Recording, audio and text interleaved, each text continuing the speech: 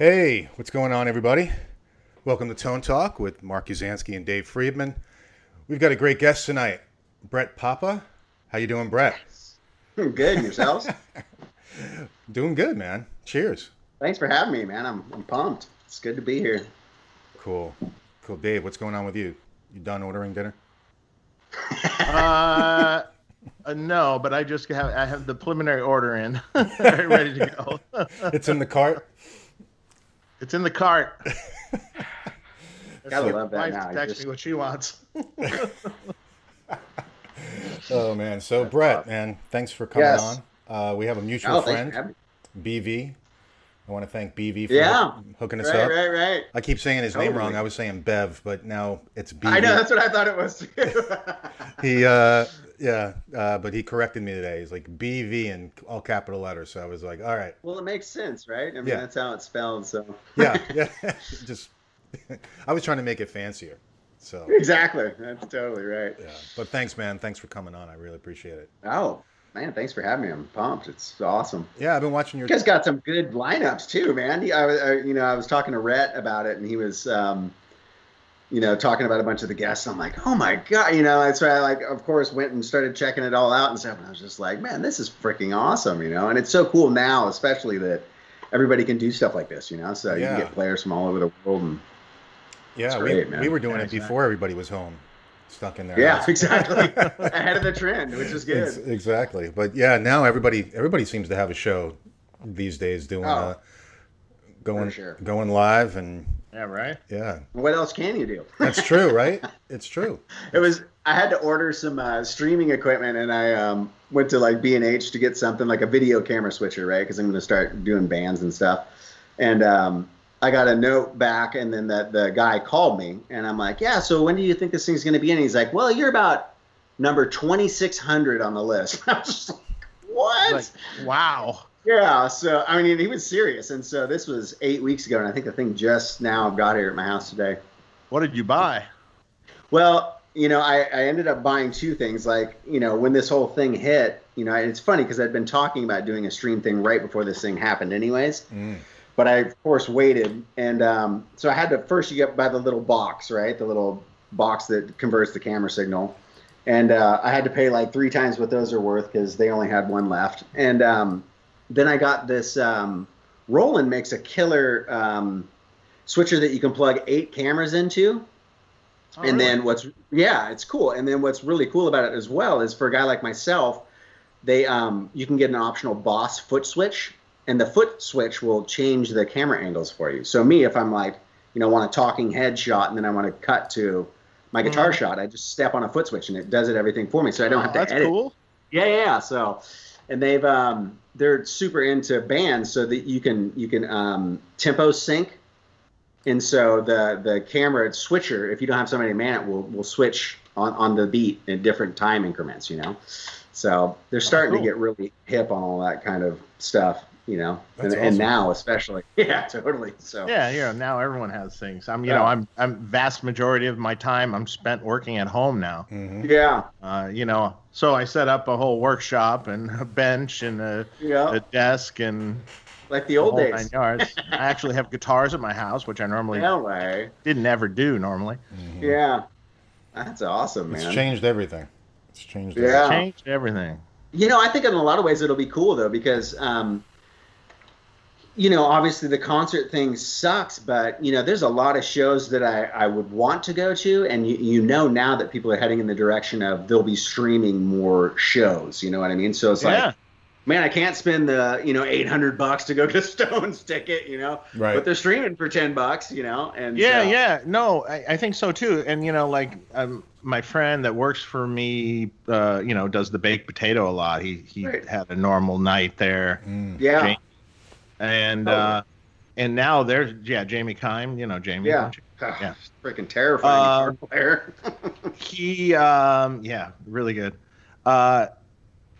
There's baked potatoes now starting to stream shows. Oh, Oh, seriously? really? That would be awesome. So now for me thinking about that, the baked potato makes a lot of sense Oh, to for stream sure. shows and sell them Yeah. online. Mhm. you know, Totally. maybe a reduced rate, you know, but Right. you could watch a world-class musician. You know, they just started this, so it's Yeah. kind of in its infancy, but they should keep doing it forever, even when the club. Yeah. Well, now the club's going to open back up, but Right. Um, Well, I mean, and especially the baked potato is a perfect example because you'd only fit like 12 people in there anyway. You know? So like, correct. Yeah, I mean, you know. I think on a good day you can fit. Well, believe it or not, they say you can fit at like 100, but Yeah, that makes I sense. don't know where. Yeah, but I mean, just okay. So if you sub the cost of the ticket at the door, you know what I mean? Like, you can, you know, infinitely increase your audience Oh my capacity. God. You know what I mean? And if they Yeah, charge infinitely, $5 all or over the $10 world. bucks, I mean, like if you Yeah. get Michael Landau playing there one night, you're gonna Totally. get people from all over the entire or Lou world. watching. Cather. yeah, And- you'll get 10,000 people that want to see that. Yep. You know, Yeah. especially if they obviously they market it right. But I mean, not only that, if they allow you to keep their performance too, would be amazing. You know, Yeah, I mean that Um, makes so much sense. Yeah. Totally. Streaming And- now to do that. and so everyone's going to do it. You know what I mean? Like I'm starting to see it. You know, Rhett Scholl, empty bars with. I was just talking. Well, I mean, Yeah. it's that or go out of business, right? I mean, and I just, you know, I'm curious how quickly people will go back to shows. I mean, like I don't mind it, you know, I'd go back to a show, but it'll be interesting. You know, Nashville's just kind of opening back up too, and so Yeah. like Third and Lindsley and all these kind of places like what the baked potato would be are starting to like, okay, maybe we'll do a show in 3 weeks, you know. Yeah. Which is cool. I mean, especially in summertime. All these guys in town is weird. Like at the drop of the hat, you think about this whole town is music, and all of a sudden nobody Nothing. had a job. Yeah. You know? Yeah. I mean, you know, you think, you know, unfortunately, all the musicians in Nashville doing these $50 gigs, Right. but then they're doing like 5 a day, Yeah. like running around like a madman doing 5 a day down to zero. Oh, Yeah. which is just Zero. nuts. It's horrible. Yeah. I love the idea about Rhett and his channel that he's going to start doing Yeah. live streaming on his channel. I was talking to a Yeah. friend of mine about that, and yeah, that's going to be cool. I'm looking forward to seeing it. It's awesome. Rhett and I mean, we must have the exact same mind because like we'll talk to each other and we're like, yes, I wanted to do that too. You know, I mean, he's just like, you know, there's a lot of people that do YouTube for just having like their own kind of channel or whatever. And then there's a few people out there that really are like forward thinking, like, where is this, you know, we have this thing that we've never been able to have, you know, all you need is a camera and to hook it up and you have a worldwide audience, right? Mhm. And so it's interesting to see people that think a little bit ahead like that. I mean, there's really that weird spot the music industry's in too. And it's like, if you figure out that whole game, it's a completely different world, you know, because suddenly, like we're talking, you know, ticket sales don't matter as much for a little band. You know what I mean? Maybe they can't fill Madison Square Garden on a night, but they can get just as many people because they have a worldwide audience now, you know? Mm-hmm. So there's so many different ways to do it. I think it's going to be really interesting. I For, mean, rent a rehearsal room for an evening and Yep. do a live broadcast. Yeah. yeah, I mean, and right, just get a couple lights and like the cameras are so freaking good now that it makes it look like a concert, anyways. You know? Right, and the I mean, recording you gear is can- great too. Yeah, Yeah. to be honest, you could film a live video on an iPhone 10, Yeah, and the video is incredible looking, totally. and it sounds fine. yeah, It's really, as long as it's mixed well in the room, everything's sounds fine. no, Sounds that's as great. good as any concert footage you'd see. right, or any bootleg, you know, at least, or any, you know, Right. people post so many videos online anyways that it's like, yeah, you've gotten used to how that sounds too. So people are like, sure. I mean, the fact that it's so clear now, you know, like I wish they had this back when I was learning guitar. Now you can just like go to the video and see the guy doing it, you know. It's like, Oh, yeah. that would have been helpful. Well, speaking of videos like that, you helped me out on several occasions on your channel. I'm Oh, sure. awesome. Yeah, Nice. I'm sure I've gone to, you know, I remember definitely when I was starting out looking at your channel, or at least, that's or awesome, man. over the past several. So when did you start your channel, by the way? It's been a while, right? I think it was, I started doing, my buddy Marty got me into it, I think in around 2012 or 2011, somewhere around there. Oh, okay. Okay. He'd been doing it for about a year and a half before I actually he's like, come down and shoot a video. And so I kind of started dipping my toe in the water just a little bit to see how it was. That was back when I was working with Fred. So I was kind of like in that place where I'm like, what am I going to do? You know? And he's like, well, there is this thing called YouTube. And I remember asking him one day, I'm like, bro, how's the YouTube thing going? And he just started laughing on the phone. And I'm like, okay, there's something to this thing, you know? And especially in that timing, right? There was barely anybody doing it. So we're all kind of fortunate that way that we had a good head start too, you know? Yeah, was that Marty Schwartz? Yeah. Okay, yeah. Well, so Marty and I, we grew up together. I mean, we rode the bus together in 7th grade. And oh, really? Yeah, so. Well, that's cool. We go way back. Yeah. Yeah, he was one of the first people. Definitely. Yeah, he really was. Definitely the first one to capitalize on making it into a business for sure. I mean, like, it was perfect timing. I mean, it's that one way. I mean, people could still do the exact same thing now, you know, but you just have to be more creative about how you do it. You know, you have to definitely have like either a really good personality or some kind of a shtick or some kind of a niche audience or whatever that really you can focus in on, because there's just so many people out there doing it now, you know, and so many people are doing it well, you know, so that's the tougher thing. Yeah. You know, Pete Thorne was talking with me about this the other day. It's like the residual sort of income that you get starts to build up over time. Like, you know, maybe you're an affiliate of someone and you're getting money from them. You're selling a little bit of merch. You're getting money from that. You're getting money from your videos if they have good views and you're established. You're getting a little bit of this and that and that and that. And before you know it, it's like a sizable amount of money. Yeah. No, I mean, it really can be real, you know. Well, especially with real.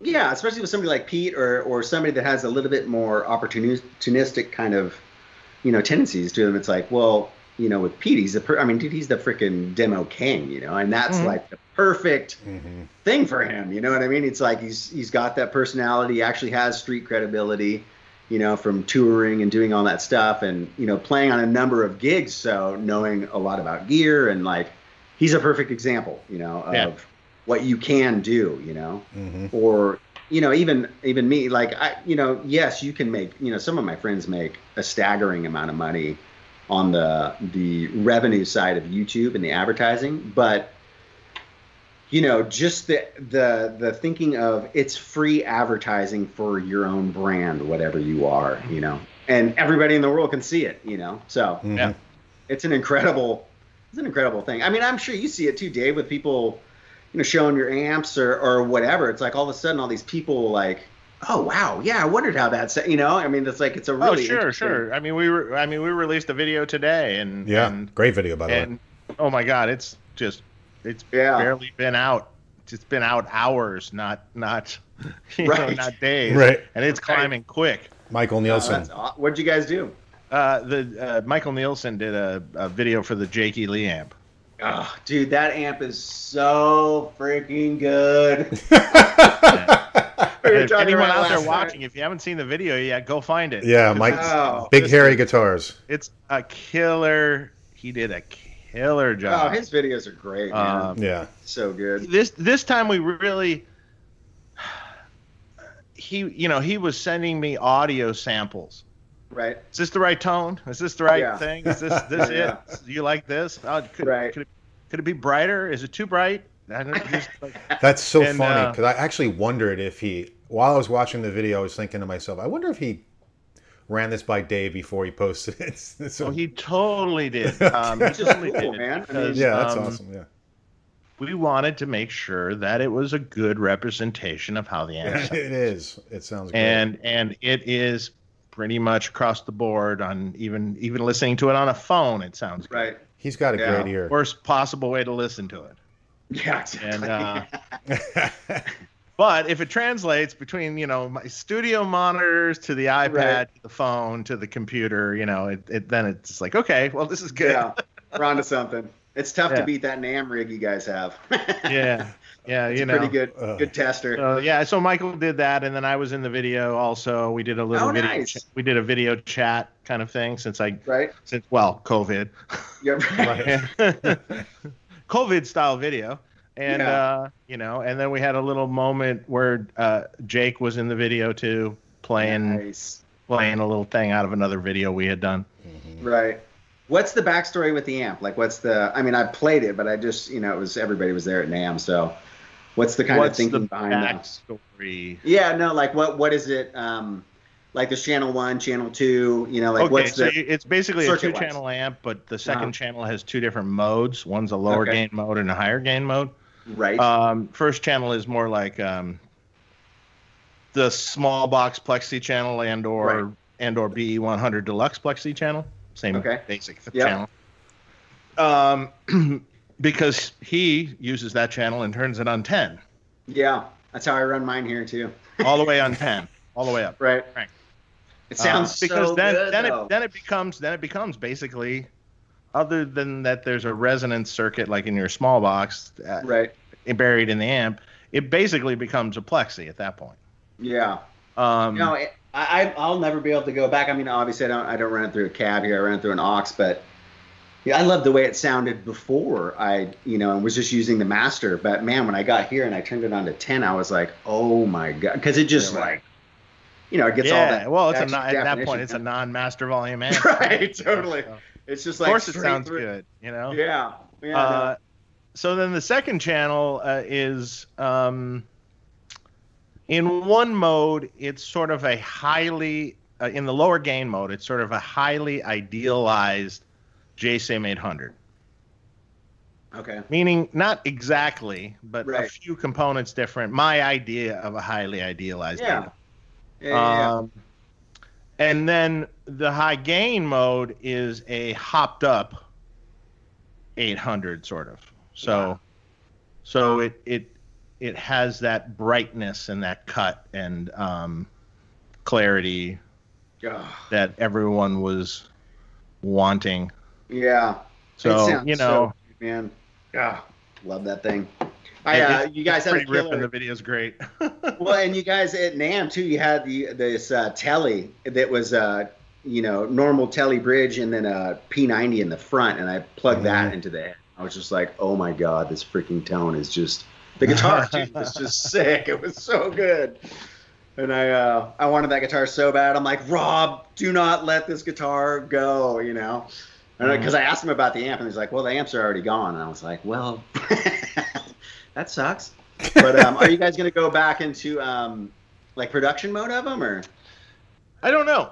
I don't know yet. That's up in the air.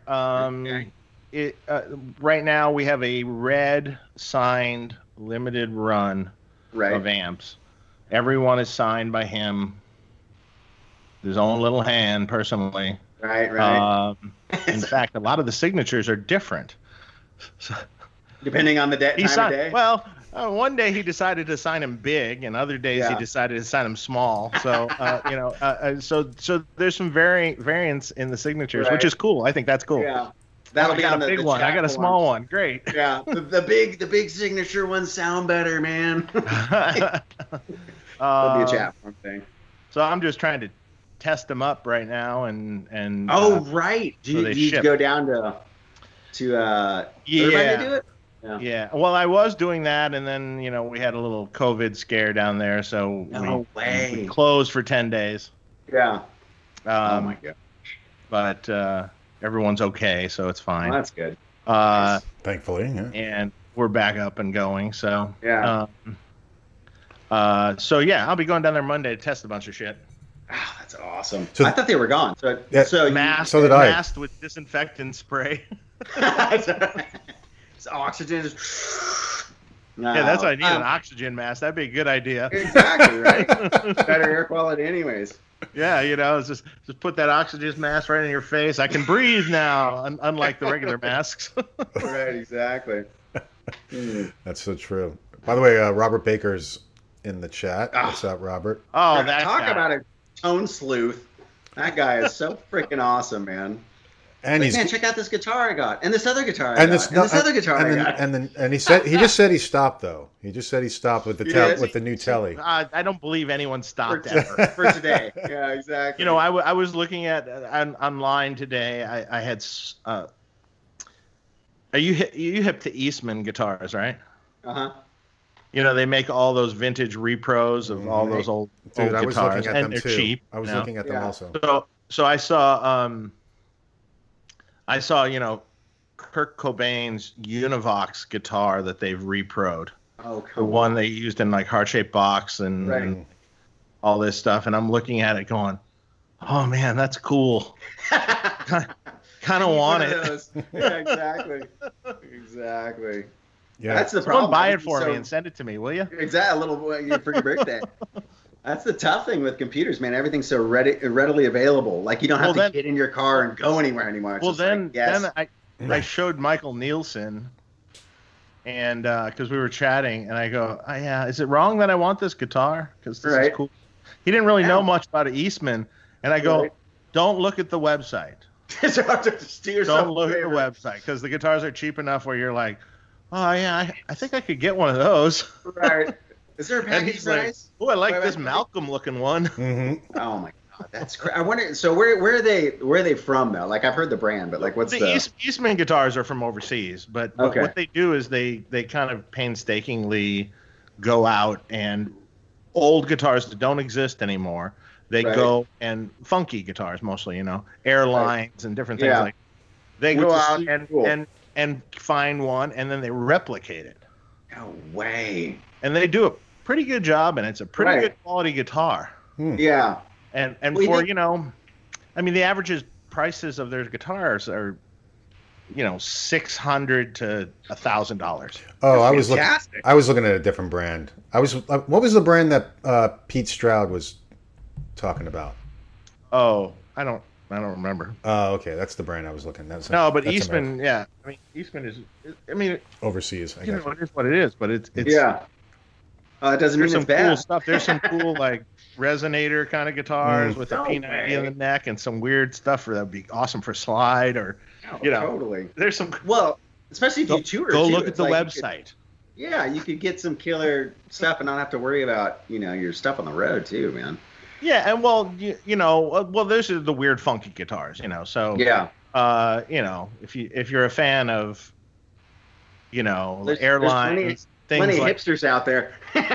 yeah. Hey, but those That's are like cool a thing guitars. here. They Everyone's do a lot like of cool pawn things. shop guitars and freaking. Yeah. I still lust after getting like a Dan Electro, Oh, they're so like a freaking 59, good. 59 Dan Are we Electro. gonna Yeah. have Steve on at some point in time?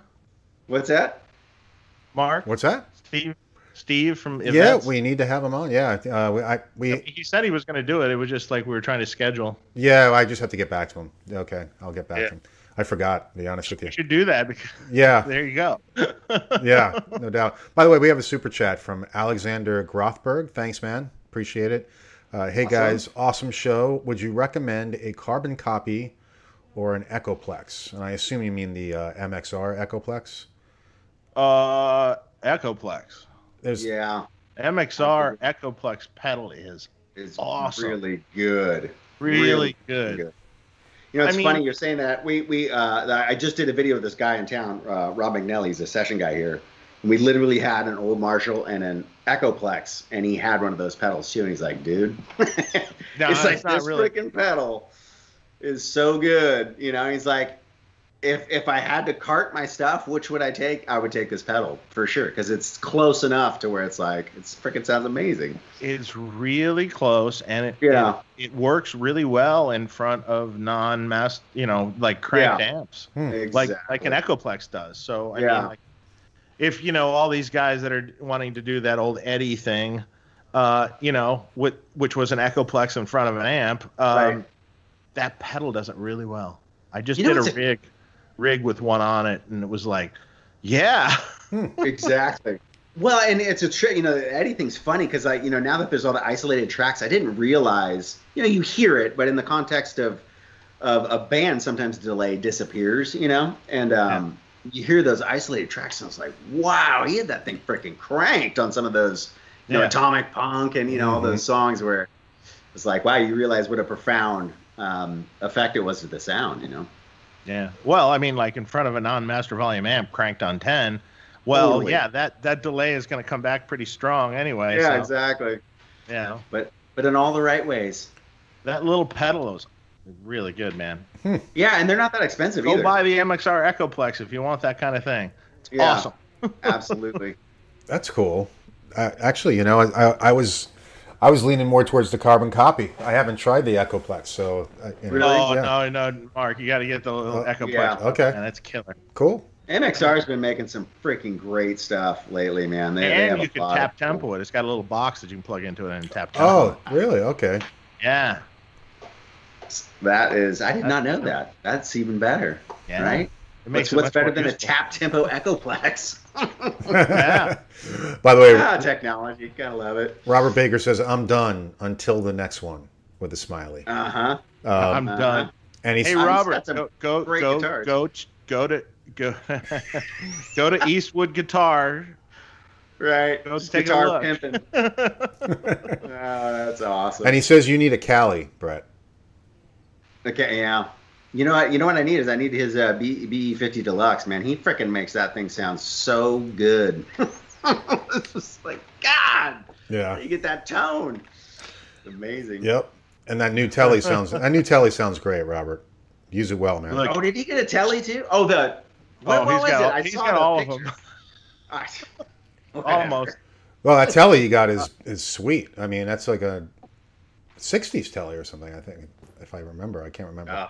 Oh. I love Davis Phillips commented. He goes, first Dave has Michael Nielsen do a demo of the JEL amp. Now he starts talking about Kurt Cobain Univox reproductions. This Right. is so unfair. Exactly. Here's the thing. Here's the thing, man. I grew up in the 80s, right? Right. But I was not at first, but a little bit after, I was really into what was going on in the 90s too. Right. Yeah.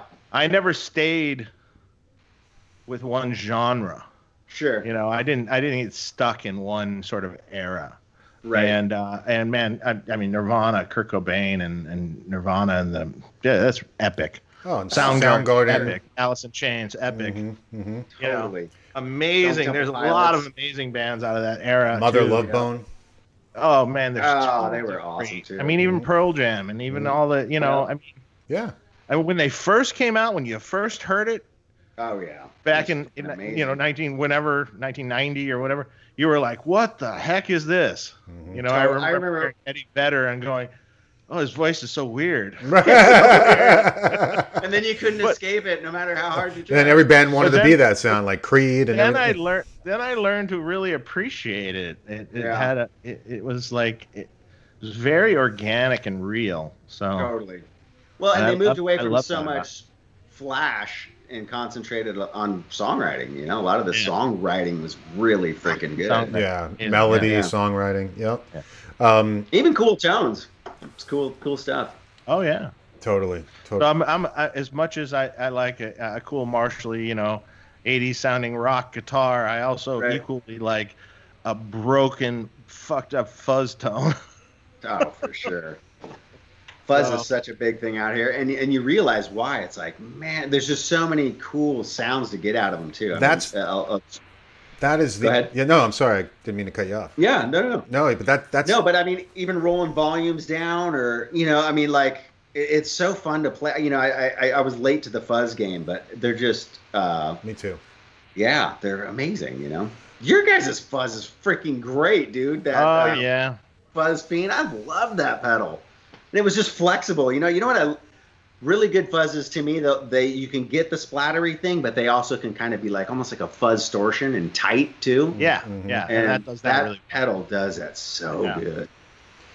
Yeah, I didn't realize that rolling back the volume on a fuzz pedal and getting that real great clean. Oh yeah. You know, like that. I was that's something that I wasn't tuned into until Yeah. many years later. You know, like to me, it was just like, oh, you get a fuzz and you turn it all the way up, and you're like, oh, it gets. And I was like, Right. it just gets so compressed, and Yeah. I don't know if I like that. You know, but now I get it. I totally get it. I mean, that's Hendrix 101, you know, the like Axis or Bold as Love or whatever, you know. You can hear him in the song like crank his volume up, and then it's all super splattery fuzz, you know. But that beginning tone is just so freaking good, and it's like without the fuzz, it doesn't. I don't know, it doesn't sound the same. Yeah, especially with a fuzz face type circuit. Yeah. It's, with the guitar straight in, I mean, like full up is that splattery, liquidy, mushy, Yeah. fun, muddy sounding coolness. And then you roll the volume knob back just a little bit, and all of a sudden that tightens up. So good. And it's totally different. Yep. No, they're amazing. And now it's cool because, there's so many different takes on the fuzz, too. There's so many good companies doing them well now. So, it takes out all the, problems with the older ones, They actually work. Some of my favorite fuzzes are by this company, Death by Audio. Interesting. Where Death they by are? Audio makes unbelievably cool fuzzes. All of them. Really? Yeah. Check out Death by Audio. There's one called Fuzz War. Okay. That one's super cool. There's You're like a great salesman, dude. The Apocalypse Fuzz. Yeah, right. I'm a good salesman, right? Yeah, I guess I'm shouting out. I'm shouting out to all the brands that I like. Right. That's awesome. The Apocalypse Fuzz. That's really fucking amazing. What is that one supposed to be? What's a?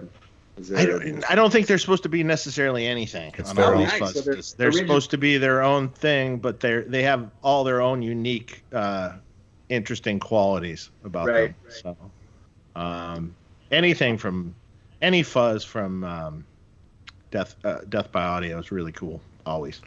All right. I'll have to write that one down.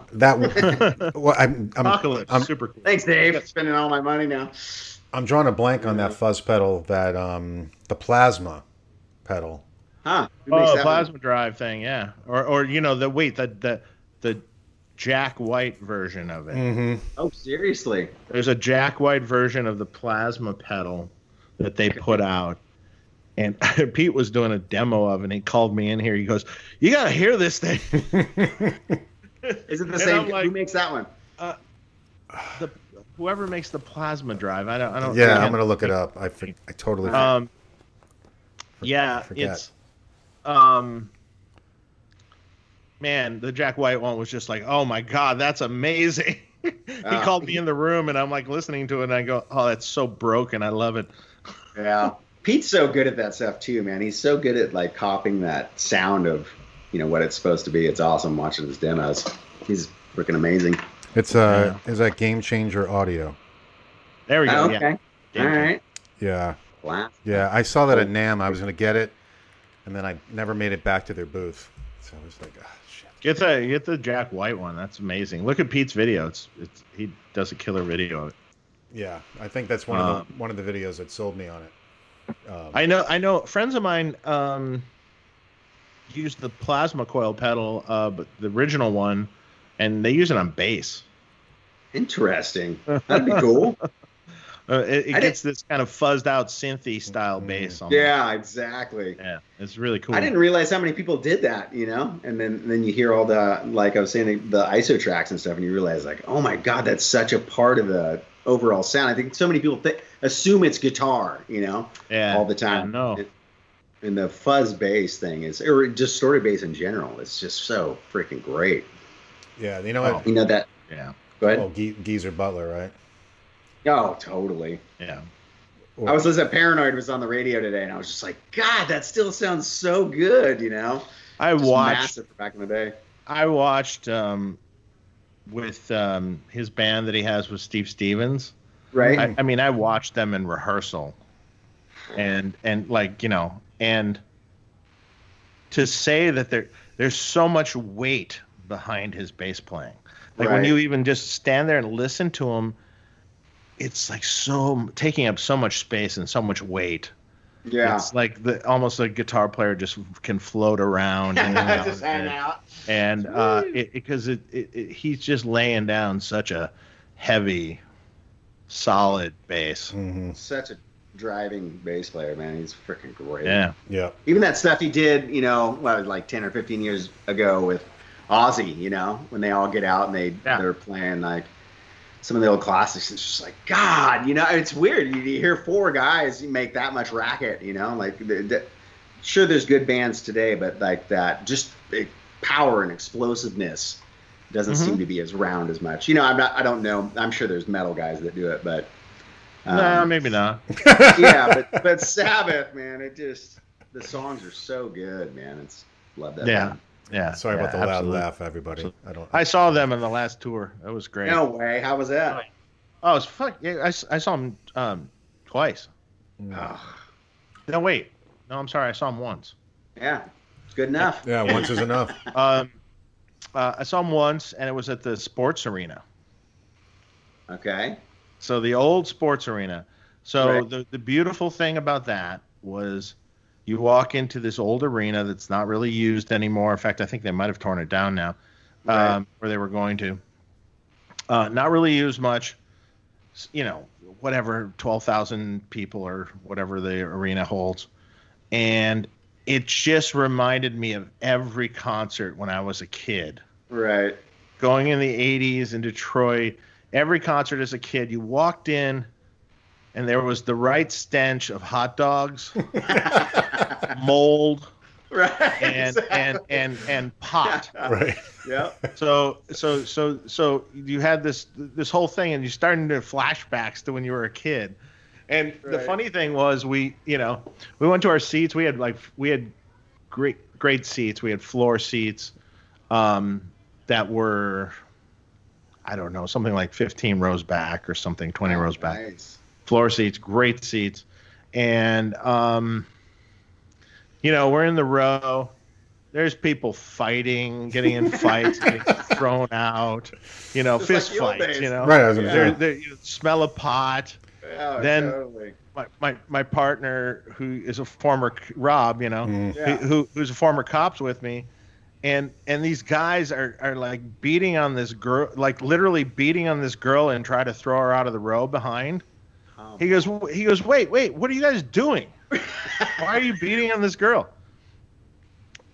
And they go, she pissed on my leg. Oh, dude. Oh, and then he goes, okay, carry on. Right. That's pretty Sabbath. That's freaking awesome. I know. I Yeah. can just see Rob doing that too. Like, I'm gonna have to do something now. It's just like, carry on. All right, she pissed on your leg. Sorry. That's too funny. She peed on my leg. What do you? Dude. What? Who does that? That's amazing. I don't know. She got taken away by the security guards, of course, but But it literally reminded me of all the concerts that I would attend when I was a kid. Oh, for sure. All that stuff was just all the time. You smell Oh, pot, of course. people getting in Fighting, fights, yeah. getting thrown out, Yeah. knocked down, drag out fights sometimes, just like tossed. But that was part of it, man. I mean, everyone's so polite now. It's like you Well, almost, that was part of it, and that's the Right. fun. And right. and, It's the high like, energy. I always said going to see concerts in Detroit is like going to a war zone. It's like Yeah. everyone, any sporting event or concert in Detroit Right. would be essentially everyone's drunk. Right. Everyone's been drinking. Everyone's getting in fights and arguing matches and shouting at each other. Right. And everyone is into the band. And they are just sitting there screaming their heads off and watching this show. Makes for a fantastic show. And I've even gone to shows in recent years in Detroit, and it's still the same way. Yeah. That's cool. It's a whole different culture. thing than Los Angeles. Oh my God, totally. It's weird. Like even trying to find music in LA. Yeah. It's obviously there's a strip or whatever, but Yeah, that's all. it's- cover bands now, tribute bands. yeah, it seems it's weird, But that's one of the great things about and I would imagine like Detroit coming here too. It's freaking everywhere. It's just like you're surrounded by it. Obviously the crowds aren't like what you're talking about, but at least there's music being played. Or was. It was. Yeah. Yeah. Hey, by the way, that guitar brand that I was talking about was Eastwood. So the one you were talking about Yeah. was Eastman. Oh, yeah. That's why I was getting That's confused. So yeah. Mhm. Eastwood's made in the USA, and those are the ones that Yeah. Pete Stroud was talking about. Yeah. Yeah, they did a thing with Jeff Sin here in town, like a local luthier. They did a really cool Eastwood guitar. I don't know what it's called, but it's kind of shaped funky with two humbuckers, and the freaking thing sounded great. Cool. Yeah. Purposeful Porpoise. I missed this. Sorry. Thanks for the super chat. Appreciate it. Have you guys seen the nice. new Bill and Ted trailer? Party on, dudes, and be excellent to each other. No way. They're making another Bill and Ted's? I did not know that. Yes. Oh, yeah, and the trailer's out. Yes. Come on. Is it good? Does it look good? It looks like Bill and Ted. Oh, that's Just amazing. older. So So is it good? Well, that's it Right. depends. Loaded question. Yeah, I don't know. I totally remember that movie. I mean, but they had Nuno and all these good bands in it, though. Wonder what they're going to be playing now. No idea. I remember that "Play With Me" solo when I was a kid. I was just starting to learn guitar when that song came out, and I was just like, what on earth is that guy doing? You know, he was just Nuno's so freaking good still. But I think all the Nuno's bands amazing. they had. He's so good. Oh my God, he's terrifying. They're coming out with It a new doesn't album. seem like he's lost a beat. Are they really? That's what I heard. I liked Extreme. They're great live too, man.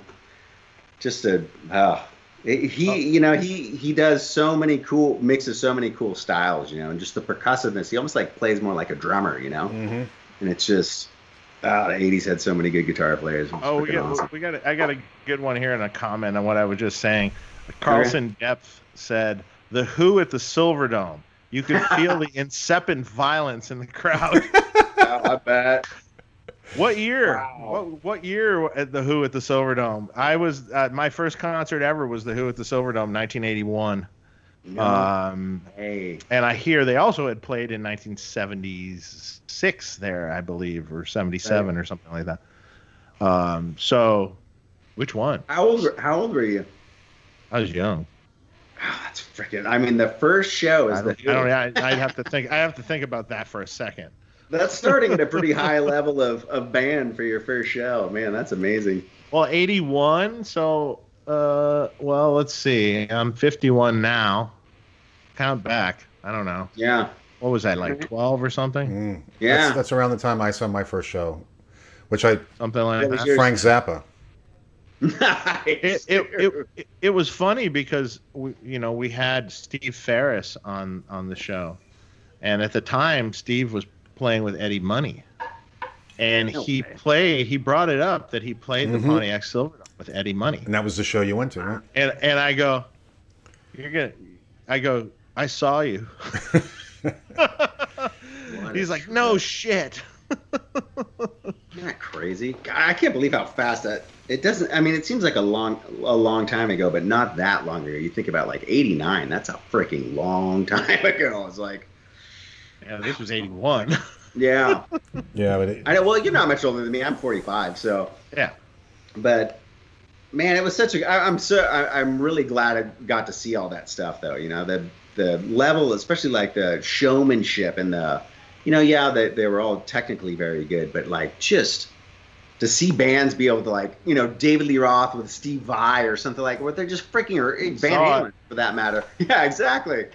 Like running around and jumping and just like not even missing a note. And it's just like, I missed seeing that, because they were the whole band. It was like a real show, everything mattered, Yeah. But heavy on the real playing. Yeah, sure. right. But a performance, a real performance. Yeah. Yeah, we were talking about it the other night when we were testing.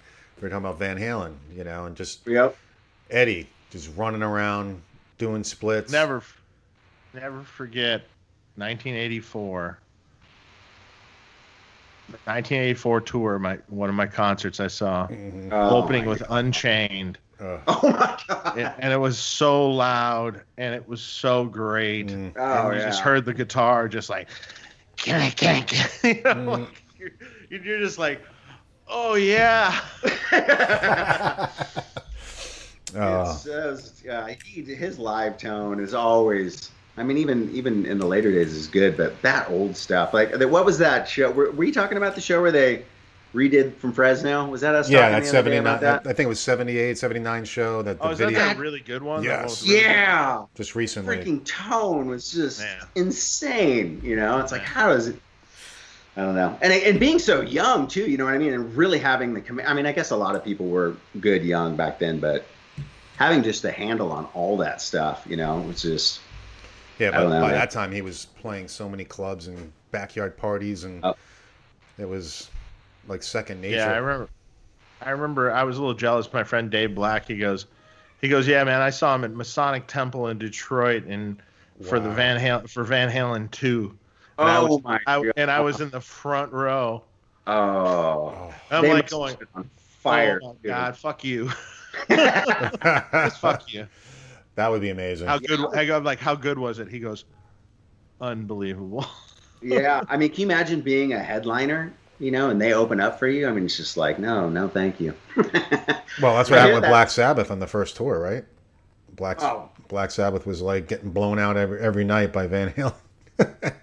How could you not? It'd be like having I've seen how that can happen too. I've seen how that can happen. I remember there was a festival. I remember there were in the 90s or early 2000s or something. There's a festival that I went to, and this was like kind of the heyday of the bands like Papa Roach and all these era bands, and the last band was Black Sabbath, right? But the band right before Black Sabbath was Marilyn Manson. In their heyday with John Five and Twiggy and everything, in the heyday. Yeah. And I watched a ton of bands before, and all these were legitimately large bands, good bands. Right. Watched them all. Manson came on, obliterated every band that came on before, completely wiped them off the map. Right. Obliterated. And then, like, poor Black Sabbath has to come on. Right. I'm like, it wasn't. He is a freaking maniac. He is a really, really, that whole band. I mean, great performers, man. Well, especially in that time period and that time frame of the band. John Five was in the band. Yeah. And it still had Twiggy on bass, and they still had their drummer, and they had their keyboard player. They had the main, kind of the original band with John Five, and at that time they were untouchable. Yeah. Just crushing. Yeah. Well, it was so new too. I mean, just pushing so many boundaries too. Yeah, the show and the musicians. But they did it well. They did it on top form. I mean, in later years it was less on top form, but top form where I feel sorry for all the bands before and all the ones after. I can only imagine that lifespan of an act like that can only be so long too. Yeah, right. Rolling out trying to do that when you're 50, would be interesting. Yeah. Yeah, exactly. So, hey, Brett, tell us about your time with Third Power Amps and working with Fred. How'd that come about? Third Power? I mean, sorry, not Third Power. Divided by 13. Divided by 13. See, that's what happens when I go on my second beer. Sorry about that. Exactly. See, it's good. It's only 5 points.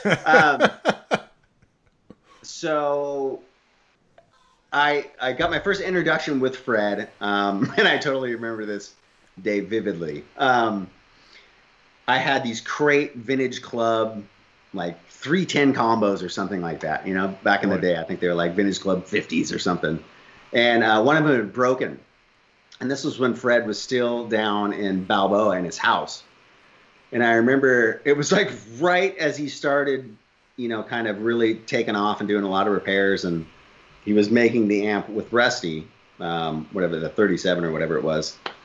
And I basically rolled in and he was just like, looked at me like when I brought in my Crate, it was just like, no, like I'm not even going to touch this. I was like, oh my God. So my first real, interaction with him was weird, and then, a couple of years later, but that was actually the same day he was taking those amps to McCartney's rehearsal, right? So it was kind of that weird, right at the right time, right? He was super stressed out trying to get these amps done for Rusty or whatever.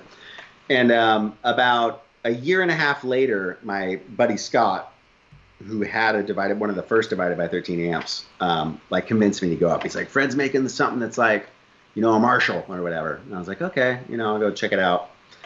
And I think at the time I was doing finished carpentry, and I was just totally freaking over it. And when I was up there, we just kind of hit it off. We had a really good conversation, and I'm like, hey man, would you ever consider? Do you need help? I mean, because he was freaking swamped. I think he had like a 4-month waiting list at that point or whatever.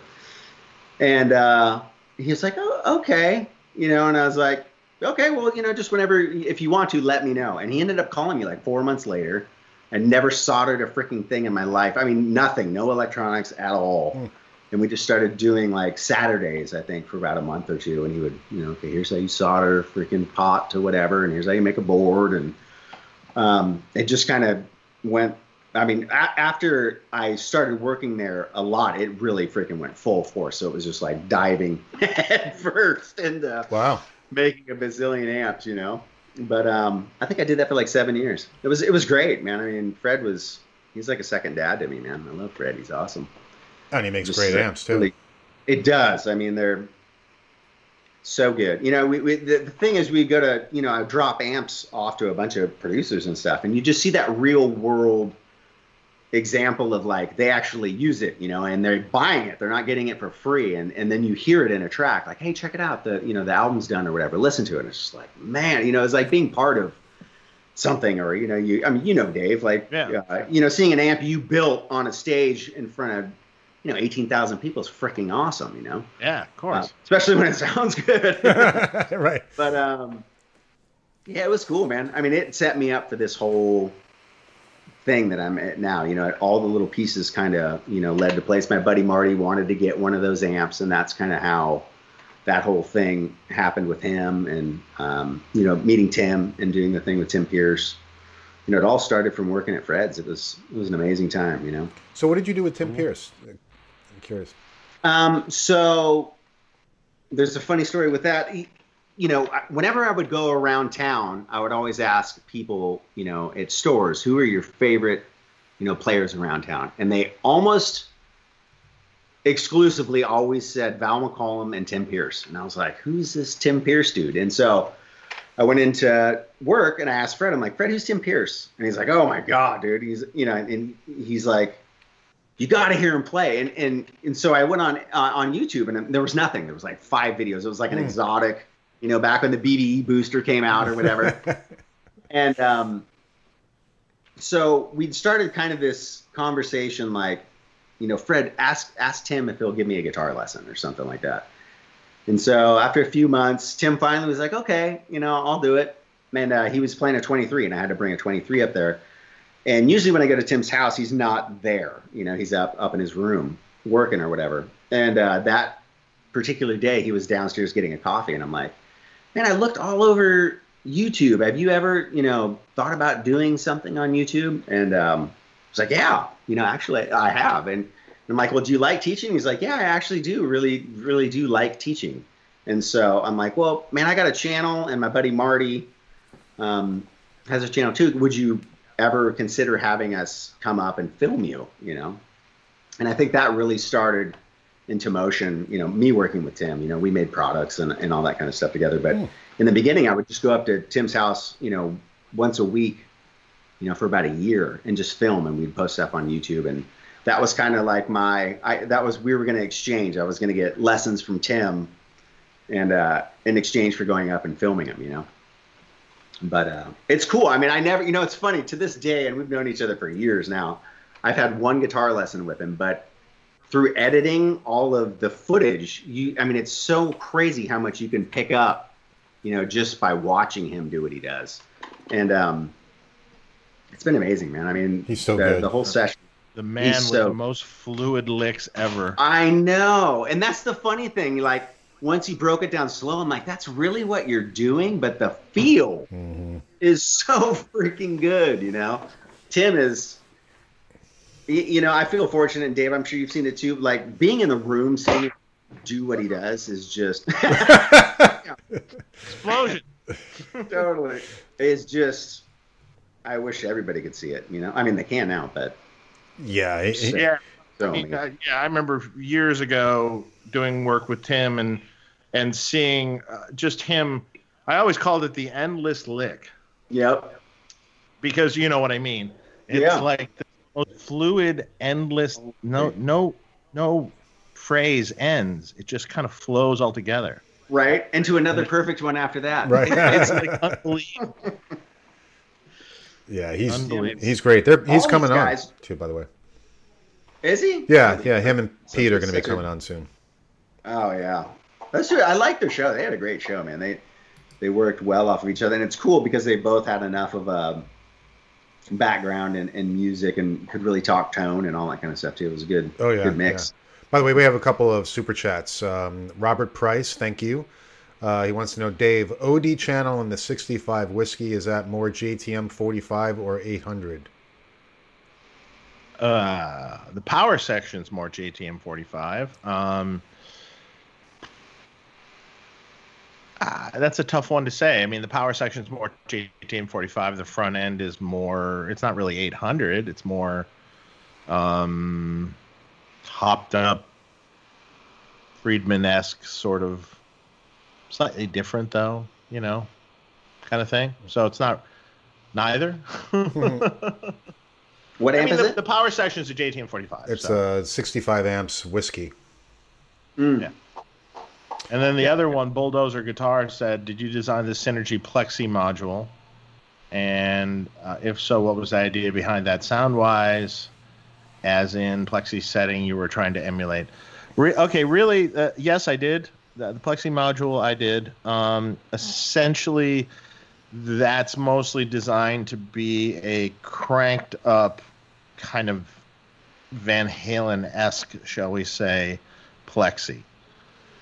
If you're looking to get vintage Plexi tones, it might not do it for you. It might not be. It's got definitely. It simulates the cranked up sort of thing. It has some roots in some of the Jose designs too. So there you go. Which actually emulate a cranked up Plexi. So Right. Yeah, I've got that module. It's great. Yeah. Dave, what's your quintessential amp tone? Like, if you had to pick one, whose tone is it? Oh, Eddie. Yeah. Van Halen 2. Van Halen 2. Interesting. Not 1, 2. Okay. What's the difference? Is it a different amp, or is it just the? No, it's the same amp. Different production. It's a little different production. A little tad less gain. A tad less pushed. More natural sounding. I think honestly, Van Halen 2 is probably the best representation of his guitar tone. Especially if you think about all the songs and stuff on it. Yeah. That's probably the best recorded representation of his guitar tone. Some people might argue and say 1, but I was thinking Fair Warning, but that's my favorite. Fair Warning is great also. Yeah. That comes in great also. I like 84 also. Yeah. 84 is much cleaner. Right. I actually like Women and Children First also. Oh, so good. I mean, they're just all variations of great. Yeah. but I think overall though, if you listen to that Van Halen 2 record, I think the overall everything on that record sounds better. I think the drums overall sound the best of the drums on any Van Halen record. Right. I think everything production wise was really dialed in. Yeah. Yeah, I mean, somebody give me a doctor. I mean, it's just like it's funny if you're in the car and you can go between stuff really quick. Yeah. And you can listen. The trouble in the car though is, are you hearing remastered ones? Because there's remastered versions of some of the records that are not. They don't sound good anymore. They don't. You have to have the originals. Yeah, if you bounce between the records, it's interesting. It's just like, you're like, oh yeah, okay. So here's a question for you. Do you know what I always freaking love the chorus sound on was it Women in Love on that album? Do you know what that is? The original Roland chorus echo. I have one at my shop that Toshi from Kimmel just gave me to check out. No way. Yeah, you know Toshi? Yeah, no, but I mean, just that sound is so freaking good. Yeah, and it's like this so beautiful analog chorus thing. Yeah. It's a 2 rack space box. That's really. It's not even a rack space, to be honest. It's just it looks like a 2 rack space box that you just sit on something. Huh. Like and what's it called again? Plastic and metal and. What is it called again? It's an old Roland chorus echo. DC. Someone will probably chime in. Right. I could tell you if you text me or something. Yeah. I freaking. It's so good. It's just like, what is that? It really does sound great. It's kind of noisy and kind of all this stuff, but when that's part of it. When you listen to it, you're like, ooh, yeah. It's all so worth it. Oh man. Yeah. See, I need to go back and listen to him. I was listening to 1984 earlier, but for some reason I don't think I have 2 on any of my car phone or whatever. But that's a good one. I got to go back to it because it is some of my favorite you got to stuff. download that and get that going on.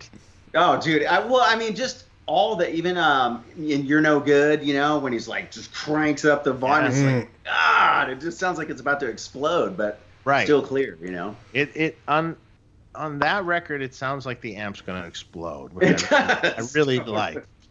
I really like. They captured it in such a way where it's just like, why can't they do that anymore? It's like you had it perfect. It sounded great. Yeah, we had tape and we had nice consoles and we had real recording gear and you know, all that fun stuff. People actually played together at the same time. People played, yes, in the room all together as a band. Right. That's another thing that's freaking great about out here, though, is the session guys, they still play together, you know? And it's just like, you hear that in a room, you're just like, oh, my God. It's just like the unfortunate part, you know, I was talking to one of my buddies about it, and he's like, you know, the thing that sucks is we create this, you know, amazing pocket, but the younger engineers and mixers of the day, they snap everything to a grid. So it's like, by the time you get done, you know, you don't even realize, you know, is it me anymore? But seeing them lay it down is just like, God, and they're just so, it's like Tim, right? But they're just so quick and so, it's like, how do you think of something that good, that fast at the drop of a hat, you know? Mm-hmm. Whenever people talk about... You ever watch the Rick Beato videos? I love Rick. Rick's freaking awesome. Where it's like, here, let's listen to Quantize John Bonham. I haven't seen that one. I'll have to check it out. out. Oh, yeah, there's one on John Bonham where they actually take the actual drum beat.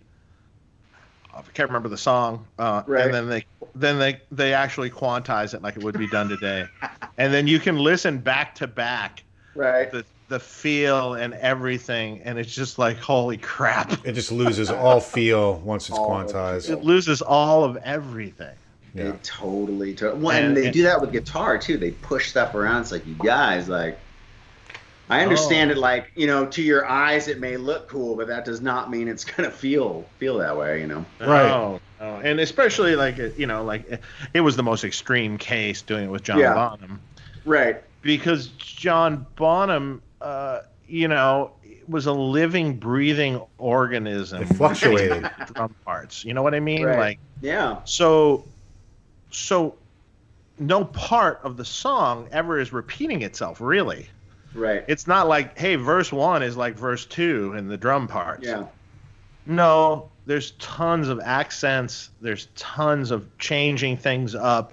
So like I say, it's like a living, breathing organism. It's like he's feeling the music. He's playing drums, just what he feels. And that's just the beauty of the whole thing. I love the isolated tracks too when you can hear them. It's like so my two favorite isolated. I mean, my favorite isolated tracks are John Bonham and Jeff Porcaro. Oh, anything from Jeff I've never heard of or John Bonham. Oh, he's like, great. Oh my God. I gotta check Rosanna. that out. Rosanna. Oh my! Do they have that isolated drums? Yeah, I think there's isolated for that. Yep. Way. Yeah. Oh, I bet you that's amazing. And then Fool in the Rain. I was fortunate enough to work in the industry in a time when I was delivering gear when Jeff Porcaro was doing sessions with Steve Lukather and everything. Dude. So I mean, I get to stand in the same room in the studio with Jeff Porcaro. Is that, just playing drums. I knew him, you know. He'd smoke a joint before every session, you know, out back in the loading dock where we were leaving, you know. Right. And like you'd see him. And he'd just sit down to the drums and play. He'd do that shuffle thing, man. And he just went like, oh, isn't that God, that's good. so freaking good. Amazing feeling. He was amazing. You guys ever check out the newer guy, but that Aaron Sterling guy? You guys ever watch him, that drummer? No. Oh my God. It was an incredible drummer, but very creative, you know, will like do really weird things with tempos and make the drum sound weird, or, you know, his Instagram channel, even if you're not a drummer, is totally worth being on. Plus he's so freaking, like, his mind seems like one of those guys who's just super fast, so he's super witty and like will randomly come on and like he talked about this like monologue on Star Wars once, and I was just like, what? But it was so freaking good. Like I would have never have thought what he was saying, but now I'm hearing it. I'm like, that's right. It's just like, what's his name? Aaron amazing.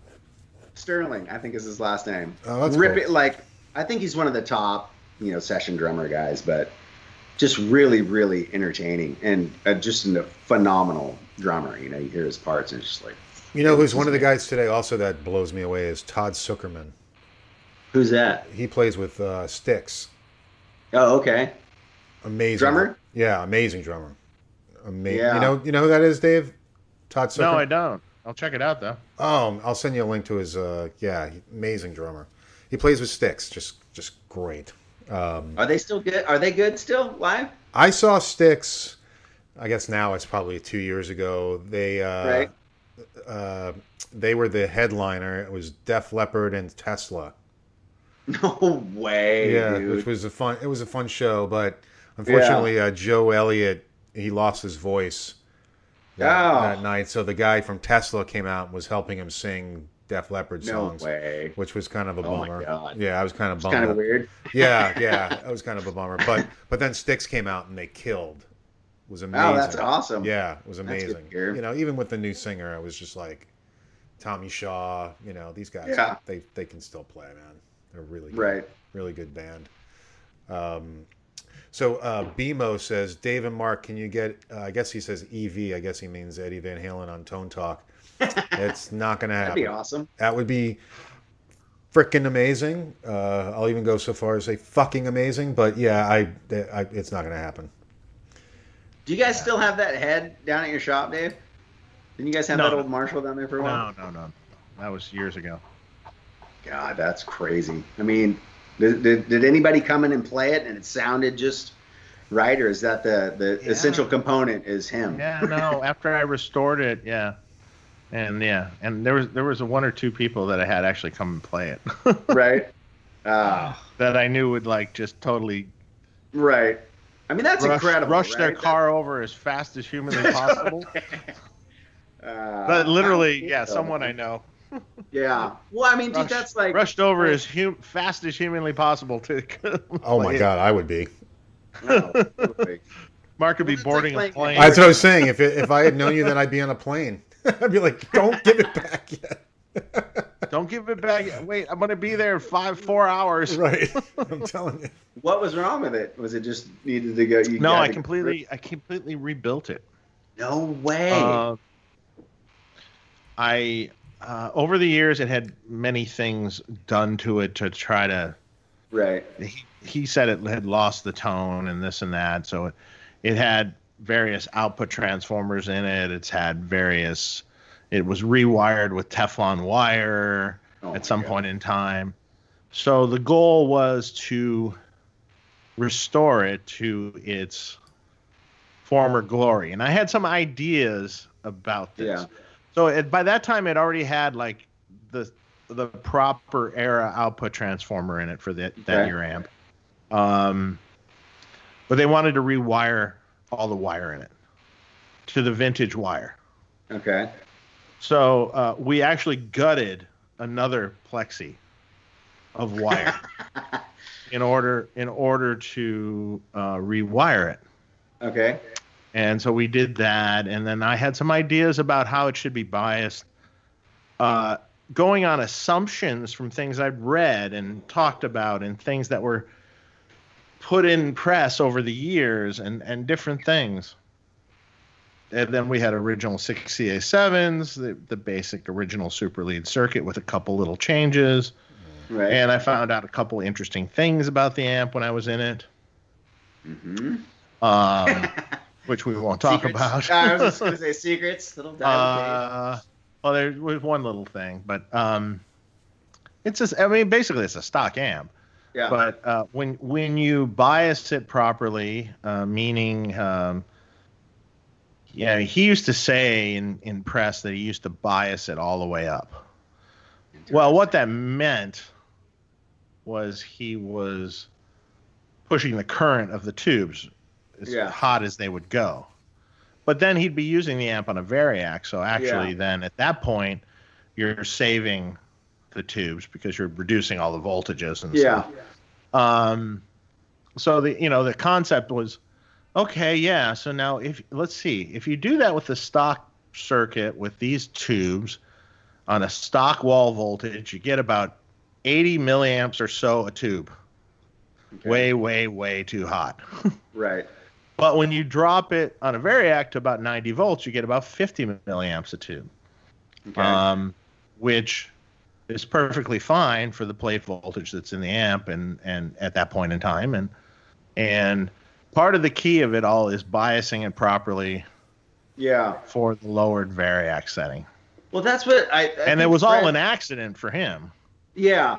And when you do an amp like that and you reduce it on a variac, but you have the bias at like 50, Okay. which is fine with the reduced voltage in the variac, then it starts to get this compression and this Yeah. gain, and the amp seems gainy and it seems Right. and and especially if you're using the original six CA7s and Yeah.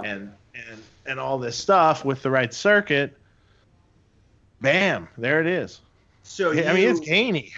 It's Yeah, no, it totally. I mean, well, Fred turned me on to that same kind of variac that they used back in the day, but I think he was saying something like that too, where they rebiased the head at 80 volts or whatever. But it does, man. I mean, back in the day when I worked at Fred's shop too, they didn't, he was so anti-master volume forever. And so the only way to frickin' play one of his amps was to have a variac. But I remember the first time I put the 23 amp on it and, cranked it down to about 70 or 75. It's the same thing, because then you could start really pushing the amp. And I was like, oh my God, this variac, the monster. is the secret to everything. That's part of the secret. There's a lot of other little bits and pieces of it, but yeah, it's part of the secret. But Toshi from Jimmy Kimmel has put out a bunch of videos recently about. I did a little rig for him. Okay. He had an old 50-watt Plexi that I totally Van Halenized, that he uses with a variac into a 100-watt Fryette power station, the new 100-watt version. Right. And then a whole pedal board geared around, because he was going to do this Van Halen tribute band called Brown M&M's. Oh, come on. So he was doing it with Eric Dover, the singer Eric Dover that used to be in Snake Pit and stuff. Right. And they did and Joe Travers on drums and Sean McNabb on bass. They did one or two shows before all this stuff happened. Yeah. And it was epic. But Yeah, while I bet. in lockdown here, he's been going a little insane, delving very deep into learning these parts to the T. Yeah. And he's been putting out videos as he's been doing it. No way. And you hear the rig that I built for him in the videos, and you just hear it, and you're just like, well, yeah, that's it. Oh wow, I'm gonna have to hear it. So is he running into the head? Is he using drive pedals too, or is he just straight into the head? No drive pedals. It's all the traditional stuff. It's that's a freaking vintage awesome. flanger, vintage Phase 90. Yeah. He Love uses a Echoplex pedal, Echoplex pedal in front. He has Right. In the loop of the amp, he's doing some stuff. He's using a Digitech Polera for plate reverb. Not in the loop of the amp, in the loop That's of a the great power freaking station. verb for a pedal. It is. Sounds amazing. In fact, originally he had like a Hall of Fame reverb, and I'm like, yeah. you got to get rid of that because that's not going to do this right. No. The Polera reverb has the right plate and has Yeah. the right vibe. So he got that, and he also uses another delay in the loop for long delays if he wants it. There goes more money. There goes more money. Polera. Yeah, exactly. Yeah. Polera for reverb is an unbelievable little tiny pedal you can buy for $100 or whatever. Cool. It's Lexicon algorithms, so It that's really does. that's why it sounds good. Sound And the plate on it just sounds amazing, especially for that. I compared it actually back to back with, I think on Toshi's rig with the Hall of Fame, right. and I'm like, Not oh my close. God, this thing's a piece of shit. Yeah. This Hall of Fame. I mean, the Hall of Fame sounded god awful. Wow. By comparison. Yeah, and when when you've only heard the Hall of Fame, it sounds decent, right? But that Digitech Verd, man, it really is. It's just the tails, like how it trails off. Like the wash, yeah, totally.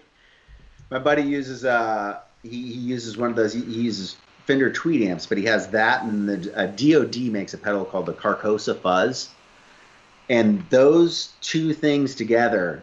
It sounds so freaking, and the DoD Fuzz is like ridiculously cheap. Yeah, it's good. If you haven't checked out one of those, it's a great fuzz too. Yeah, but good. The pairing of them together. It's a shame because Digitech and DoD were making great stuff. Totally. And then a year ago or whatever, they fired the whole team. They were making great products that were successful. Right. They were coming back. They were doing great, successful sales, everything. And we don't need this team in Utah anymore. Is that not freaking crazy? Yeah, marketing guy. Fired the whole team, and all the people that were driving the cool products. Like they made the Freak Out pedal and which was amazing. I got that. That's great. And the Ricochet, little whammy and a pedal thing. They got rid of all those people. Oh, they got rid of the whole team. Wow. What about the freaking D-Tune one that you could drop to E flat, stepping on the pedal? Yeah. I think it's freaking amazing. I mean, they were making a whole ton of really cool stuff. I mean, they were. I think some of the pedals are still being made of the old designs, but I mean, all the people that were designing anything new, forget about it. It's over with. Even their pedals where they were like not so much loopers, but like little, almost band creators in a box. Oh, had a killer freaking drum one, or the Trio was a great pedal. Whatever. Yeah, man, all that stuff that they were doing was killer stuff. It was. The big corporate giant just goes, oh, it's not profitable enough. Kill it. Wow, I did not know that. Shame. I didn't know that. It's wild. I mean, that's. Yeah, the way it is. It's kind of a shame. The way it is now. Which is so weird. I feel bad because they weren't like, for some, with the exclusion of course, Boss, so many people are hooked on boutique names and new guys on the street that the Digitech is like a Digitech pedal. That's just the association. You know what I mean? You don't assume the Digitech pedal is going to be awesome, even though they've created amazing stuff. All the newer era Digitech pedals were great. Yeah, great. They had a chorus that was really cool. Their vibe was good too. They had a cool vibe. The vibe was really Ventura vibe. That was good. The I mean, a couple of the drive things they were doing were great. The reissues of the stuff that they had done in the past were great. What? Yeah. I know. Let's just sync the whole thing. That's crazy. Companies, well, it's because Harman owned it, and they had a whole nother division, for this in Utah, where they've been forever. Like DoD Digitech has been in Utah forever, so it's like Harman's looking at that like a big money outlay, for the whole staff and everything. I go, but they're the ones designing all the products. They're making you the money. They're making the cool stuff. Yeah, people don't. Well, Harman doesn't care because they're a huge corporation that make all sorts of other crap that, Right. It's a small part of the business. JBL and all this stuff, Robert Baker had asked, Dave, have you ever done anything with Dan Huff? Oh, dude. Yeah, man. I used to deliver his gear. And then in the early days of his band Giant, I did his guitar rack. No way. Oh, yeah. That's freaking awesome. Yeah. He is so. And then he moved to Nashville, and I've never seen him since. I might have talked to him on the phone once, and then I don't think he stopped working since he got here. The funny thing was, when they did that little Giant reunion thing like a year ago or something. Yep. Well, he wasn't singing; he got another singer to sing. But he was using a Dirty Shirley. Yep, he was with an M9. I think it was someone loaned it to him. Yeah, it was Ryan Warner. Yeah. Yeah. So that show was great, man. I mean, for just like throwing it together last minute, it was cool seeing him play guitar. I wish he would have sung. Yeah, I know. Well, I don't. Maybe he can't sing anymore. I don't know. Yeah, I don't know. I mean, he's still. active, you know. I mean, I heard essentially that he hasn't been singing for a million years, right? So that's probably really rusty. So, yeah. Well, especially being in town too. Like, if you don't go out and aren't really good, people just don't want to do it, you know. Yeah. But he played. But it was good, great, man. Yeah, it sure was, man. And the singer they got sounded, you know, like pretty much like how he used to sound, so that was good. Yeah. That's cool. I asked all the guys in town, I'm like, how does it feel like being on a session and Dan Huff's the producer? Like, who you know could do anything that you could do, you know? And man, I watched a couple times. I remember watching when I was a kid, delivering his gear. Yeah. And then he would sit down and start interacting with the producer, you know. Right. They're hiring him for, so what part do you hear here? I mean, like they're going to put guitar on it. But they're asking him, what do you want to put on it? Like, what are you hearing? And him come up with parts instantaneously. That like are a so drop of a hat. And you hear him, you're just like going, oh, my God, that's perfect for the song. Yeah. You know, like just right off the cuff. Boom. Well, and his transitions between, like, verses and choruses, he always comes up with the freaking coolest stuff, man. I mean, everyone in town, you know, I mean, they're just like, yeah, you know, he's pretty much still the man, but like, I guess he's just into the producing role, you know. Yeah. He'll do parts if he needs to, but I don't know. That's one of the people I really, really want to meet out here. You know, he's just him, and then there's that guy Tom Bukovac. I don't know if you guys have seen him much. But, his name has it's come up a lot lately. My God. Yeah. I'm so glad he did that, man. Oh, he would be great, and I was so glad he did that because he's such a you know, like you see on his show, he's a good, like, you know, he can captivate the room. You know, I mean, he's really good at talking. Like when you would go into second gear, and you know, he's just really good at talking and telling stories, and you know, good. This freaking staggering level of talent. Just like, oh my God, my buddy Ford had him come. We met him at this place called Rumble Seat Music. It's a great little vintage store in town. Yeah. And Ford had it all set up. You know, he's like, okay, I know Tom likes to play this stuff. So, like, he had the pedals out and he had the Polaris, the whole bit set up. And then Tom came in and Ford basically forced him to play guitar. But he played for like 45 minutes. And obviously, I've seen hundreds and hundreds of guitar players, right? But I've never seen anything like that, ever. Right. Like, just at the drop of a hat, just completely switching gears, you know, like, and just doing it at such a, you know, pro level, and taking, you could hear it wasn't like something he'd done before. You could hear him, like, you know, he's taking a chance doing it, but it was just like, how do you just like stream this crazy level of talent? And it just didn't stop for like 45 minutes. I mean, he just kept playing and playing and playing. It was just like, oh my God. And he's like, you guys ever do this? And he's like, one really good thing to do is try switching chords as fast as you can. You know, like, so go up at the first fret and try to, you know, from cowboy chords to bar chords to, you know, all sorts of different, you know, diminished chords or whatever. And he goes, try doing this. And then he started doing it. And he was like, bing, bang, bang, bang, bang, bang. I mean, but just like perfectly in tune. You know, you're just like, who can do this? You know, just watching him. I mean, his hands were just like, we were all just sitting there, and everybody at the music store was all just like jaws open. And, right. Yeah. You know, I sort of had that. Well, I've had a few geeky moments like that when you stand in front of like Eddie Van Halen and he's playing, dude, it like literally like feet away from you, right? And you're just kind of like going, yeah, okay, this is weird, right? But it's like leaves you feeling high, you know? I mean, yeah, it's just like, you're just like going, oh my God, this is amazing, and then the other time was recently. When we did this little right before when Jake came to approve his amp, right? You know, we did this little Facebook video and crap, you know, where we were drinking though, so it was kind of interesting, but shocking. And I asked him right at the end of this video that we put out. It was a guerrilla video, you know, it's like camera in the room. Not the greatest audio, you know, but just capture the moment, you know? Yeah. And right at the end, I go, yeah, do me a favor. Can you play Bark at the Moon? Oh, dude. You know?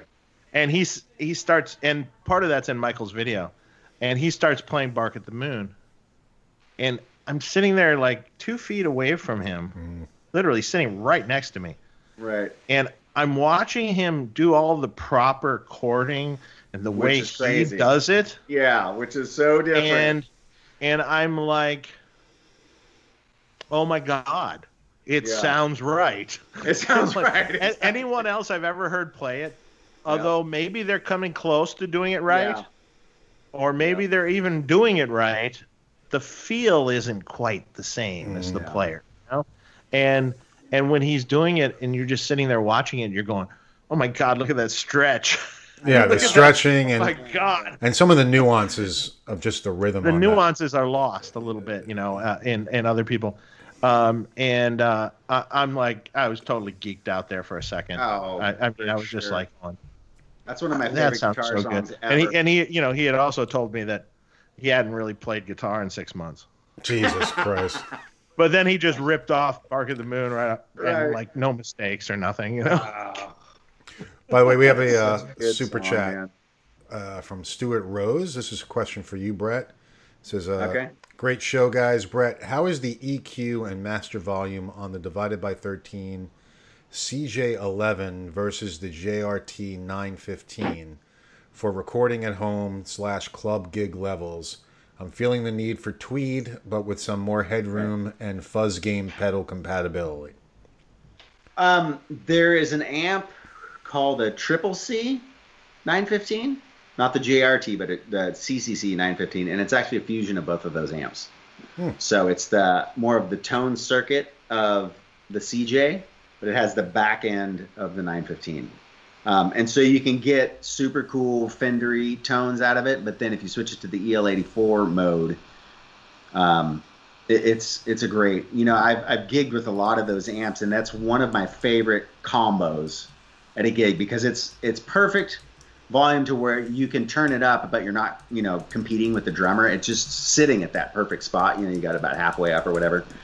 And it just really takes pedals good, and it cuts really well. So even if you're in a band with another guitar player, it's a great amp. I would check that out. The 915's very cool. It's one of my favorite amps ever. But it's just loud. It comes on loud. You know, there's no making it quiet. So it's really dependent on where you play, whereas the Triple C has a master volume on it. So I would definitely check out that one. And it sounds great recording too. And they're still in production? They're still making that? Yeah, oh yeah, totally. Yeah, Fred's always busy, so he I mean, yeah, I would that amp for sure. Just having played them all, I mean, it sounds like what he's looking for, you know. Cool. But at the drop of a hat, it's super cool for like Petty and, you know, stuff like that too. So I don't know, man. They're great amps. I mean, that's the cool thing. I mean, Dave's amps too, man. I mean, they're just, it's so cool to be able to, especially now that they have good master volumes in them. You know, I mean, all these amps sound so good down low too, which is great. I mean, now that I've got an aux or whatever, you know, you get to hear that back end. But you know, for years and years and years, when I did YouTube stuff, I played with them all like whisper. You don't have one, levels. You have two aux. I was going to say he's got two aux. I do. Well, you know, okay, here's the story behind the two auxes. When I started interviewing people, you know how guitar players are. Two guitar players get in a room and it just becomes like a volume war. So at this point, and one of the main reasons was Ford Thurston too. We were doing stuff together, and he likes running in stereo to two amps. But it makes it so much more controllable for videos, and everybody can get the tone they want turned up, but then I can kind of be the ringleader and put everybody at the, you know, a good level. Because, you know, with shotgun mics and all that other stuff and like lav mics, by the time the sound editor gets it, they're freaking out because there's too much sound. So the two auxes, they come in very handy for interviews. I'm going to get another one because we're going to start doing bands here, so we can have one for the bass player, but they're I freaking love that thing, man. Me too. So I wish they would make a MIDI input so you could switch the presets in the back. You know, like if you had a killer Marshall amp, you know, and you could get the Foreigner and then straight to Drop Dead Leg sound or Hendrix or whatever. You know, I mean, get a 2 notes Captor X or whatever, the new one. Right. Is that, kind of put everything in one box too. Yeah. Yeah. It has MIDI. I'm pretty sure it does. Yeah. Yeah. It's half the price too. Why wouldn't they do that? It can't be that hard. But, and then you can also choose your own IRs too, which are kind of fun right. too. You can go There's crazy so many good ones out there too. I love it now that people like sell their packs too. You know. Yeah. You get all these I love the aux. I find occasionally there's a weird little top end thing in it that is not like a mic'd up cabinet. Right.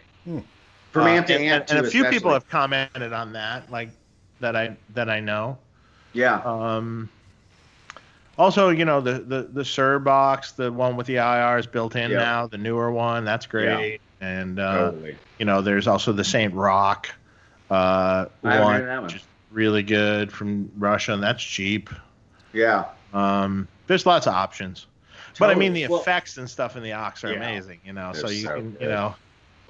Yeah. Well, people are making foot switches now for them to where you can go in, like a pedal shop in town. They make a switch, three different switches where you can turn on like the compressor or the delay or the reverb, or you can program the buttons together. So it's kind of flexible in that way, right? So you know, I don't play pedals anymore, right? Because I can turn both of these amps up, and I haven't played into a pedal board in forever. Not because I don't like pedals, but I would rather plug straight into an amp. I mean, to me, it sounds as good as it's going to get. Put a little delay on after. Totally.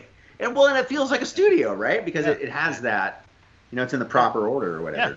But I love those things, man. And, you know, obviously my family too. I don't get calls from neighbors anymore, and so works out great. Well, that's nice. Yeah. Exactly. That's cool. But, you know, man, your guys' 212 cab, Dave, that freaking thing, I'm surprised people don't just buy that cabinet. That is one of the best sounding 212 cabinets I've ever heard. It does sound really good. It does, man. Freaking. Yeah. And it sounds big even when it's quiet, which was and you know the funny thing about that cabinet design is the reason it has vintage 30s in it, right? Is because it sounds best with vintage 30s in it. Yeah, totally. I mean, this sounds crazy, but I mean the cabinet design itself works well with vintage 30s. Yeah, works. I've tried a lot of speakers in it, and it actually works better with vintage 30s. Yeah. You know, Tim says that too, man. He's a huge vintage 30 proponent. And I would have never have thought that. You know, me, I was like, it's got to be greenbacks all the way or it's not going to sound good. But, man, yeah, not so much. This thing frickin's amazing. Yeah. And like I said, good low, too. You know, that, you know, a lot of times, you know, you have to get the speakers moving for the cab to sound good. But, man, I don't know. Well done. Hey, Dan Pfeiffer has a question. He says, what's the Tim Pierce divided by 13 model? Is there a Tim Pierce model? No, it's the RSA 23. Oh, okay. And so it's, but he only uses half of it. So you can get a smaller version of it. That's what this one is. Well, it's a little bit different. This one's called the BTR. So when Fred was making the 23, it's a great amp. That amp is to me one of the best heads on the planet. I mean, it has its own sound, right? But it's, you know, you got to get it on like 4 or 5 for the thing to start moving, you know? And it's just too loud, you know? I mean, it's supposed to be 23 watts, but it spikes more at like 50, you know? So, I mean, that's a loud amp to have in the room. But this one is cool because it's that same circuit, but it has a little bit more gain on a push-pull, and then it has a master volume too. So if the person wants that kind of a head, the BTR head might be the better route to go because the 23 is just insane in a room. I mean, Tim has his own cabinet. He's got an ISO box downstairs. Yeah. Which is insane. Have you guys seen his new speaker booth he built? It's freaking so awesome. It's big. Now you can like really walk in the thing, and so there's a bunch of different cabs in there, and it's freaking amazing. Wow. That's cool. Yeah. That's cool. There was one other question that I just saw. Oh, Robert Baker had to leave. Take care, Robert. Oh, you know, speaking of Fred, we should get him on the show. Dude, you totally should. You guys would be awesome together. That would be great. Especially with the Van Halen talk. Yeah. He tells us because he was in a punk band. You know, he wasn't into. Well, I mean, he liked Van Halen or whatever, but they would play the same kind of venues as a kid. And he said, what did he say to Fred? He's like, man, I wish your band played as good as you dressed. I was like, wow, that's just, you don't hear that side of Eddie, right? Because he's always smiling, but you know, you see, he tells a bunch of stories like it, but just the biting, sense of humor, But, yeah, he's got a ton of funny stories. All those guys, because they all were playing the LA clubs at that time, So, yeah, that's cool. But, exactly. Yeah.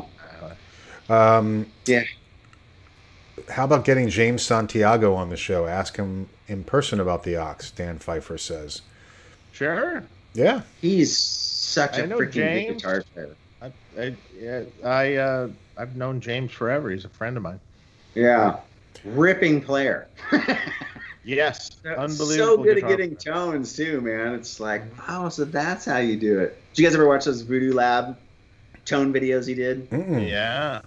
He did that one he did with the Edge where he's like, okay, the delays and everything are set right, but you have to get this pick that has these little knobs on it, and that's what really does it. And I was like, oh, come on, And he starts playing it, and sure enough, I'm like, son of a bitch, he's right. Like, it was funny. I was just having this discussion with someone about picks, and I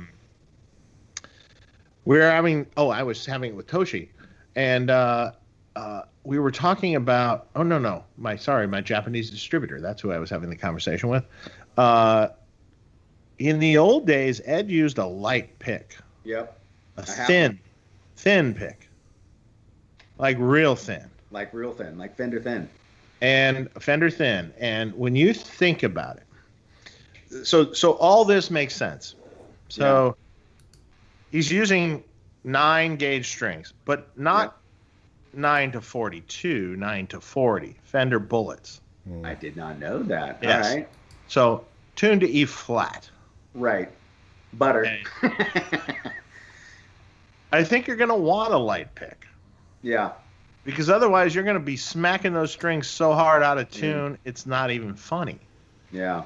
And also with a light pick, he would bend the pick, and the way he would hold it, he'd bend it so it stiffens up or not. Yep. Like with his 2-finger. Yeah, he'd bend it. And part of that whole thing is the strings, the drop tuning, how sloppy that is. Totally. And the other thing is, generally on the early guitars and stuff, he had small frets. Right. Which totally makes sense again. Yeah. Think about it. Light strings, really light strings, tuned down. You want small frets, so you're going to bend the shit out of tune. Totally. If you have 6100s on the guitar, guess what's going to happen? Yeah, exactly. Even if you're trying not to make it happen, it's going to happen. You got an E sharp. Right. So, all of that makes complete, utter sense to me. Yeah. Well, and think about all scaled.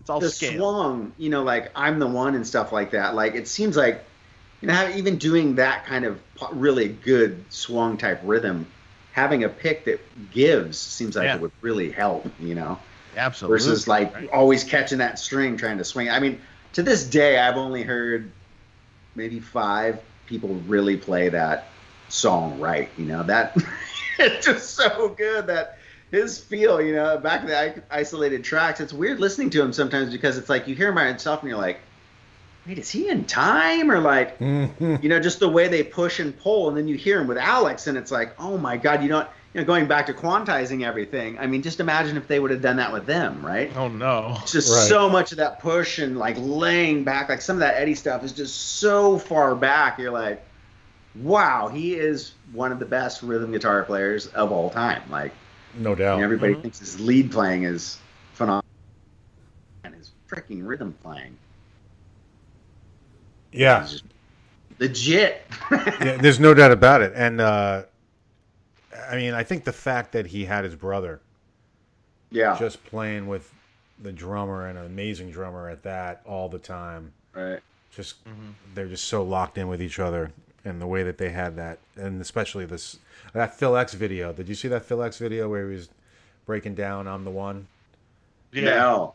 And he's like, "That's great." Oh, it's great. He's like, no one can swing like the king. Yeah, it's true. That's true. It's true. Man, I wish they made something that could bottle Phil's energy, like like a Monster great. drink. I mean, that guy is just on. Totally, he's on like 150%, 100% of the time. It's just like, dude, how do you get that much energy? And just rips that guitar. The thing that's so cool too is it's like, just plug straight into the head, and it's like, okay, and then you hear it, and it's just like, wow. Yeah, he's got. Well done. Well done. Famous, my favorite story is when I first met Phil. He comes into my LA Amp Show room, right, at the LA Amp Show, and we had stacks of Friedman across because we made a big impression. We literally had like 6 stacks. No way. Oh yeah, the whole wall of the hotel room. It looked so good. It was awesome. I bet. It was for fun. It was just like, let's just put stacks across the whole room. Right. Why not? And he comes in and plays the amp for the very first time. He's never played one. And the very first thing he did, I've told the story before, but the very first thing he did was turn the gain down to about, 6. Yeah. On the BE channel, turn it down to about 6. Right. And he played it, and I go, oh my God, thank you. Yes. You're the first person to not turn it on 10. That's interesting because I'm the same way, man. My games are right now, they're at, like noon and 1.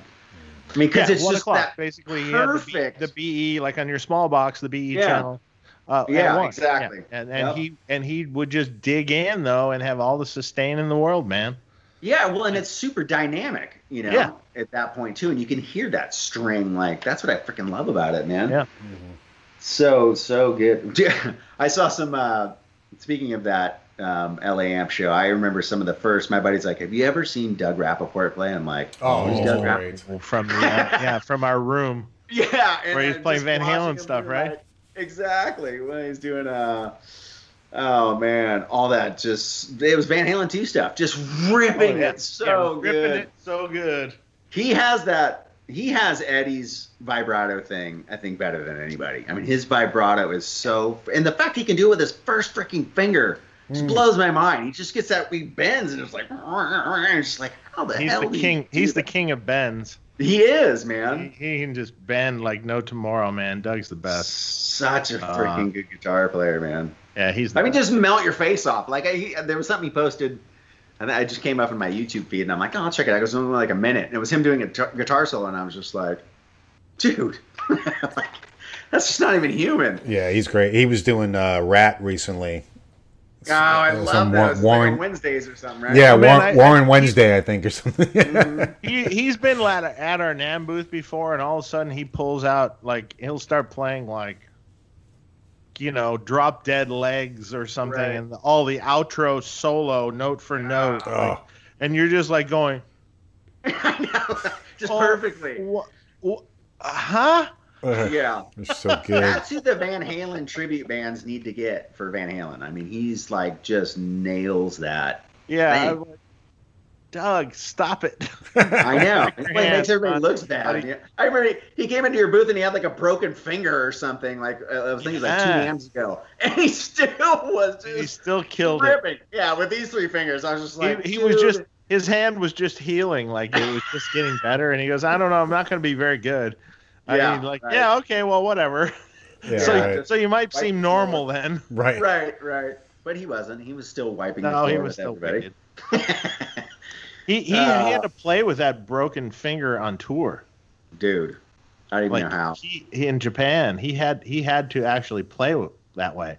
So he had to learn to play around it. Yeah, who did he tour with? Like, he did a blues gig too, right? Or... Johnny Winter, right? No. In Japan, it was. You know what? I don't remember the artist. I remember seeing him like in one of the bands he was in, and I'm like, because he's just such a ripping shredder. But this was more like a blues band. And I was like, what a and you hear him playing, it's like, oh, well, that's perfect for the show, But then you see this other side of him, and you're just like, oh my God. Yeah. No, I wish that there were like some good guys around town that would just do a band. Like just make one of those just for fun. I mean, everybody's got a Pro Tools rig now. Like, can we just like a band? Like get the good singer and the good, him play guitar. Yeah. Edgar Winter, by the way. Sorry. He was telling me that would be before, well, obviously before all the COVID thing, because he's up in Portland now. Yeah. And he was doing some AC/DC like cover band. Oh, for fun, for just sheer fun. Amazing. Yeah. Can you imagine? I'd like talk to about fun, dude. I'd go see that. And he probably nails that stuff too. God, you're probably killing it.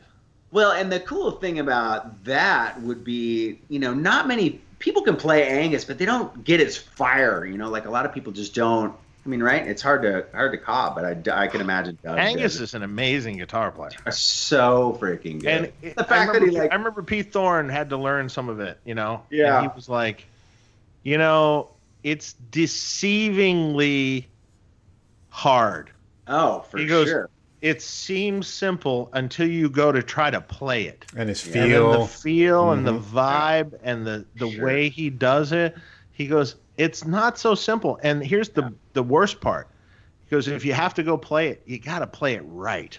You do. Right. Because otherwise people are just like, you did that like shit. Yeah. Right. That's true. Well, even that, like the solos in Back in Black, like you try to learn those, and that, like you're saying, the notes aren't that difficult, but man, it's timing. Like you just don't. Yeah, it's deceivingly hard, as he put it. He goes, oh, it's almost like the Eddie swing thing, but it's a different vibe. Yeah. It's like in order to play Eddie, you can play the notes, but you got to play the swing right.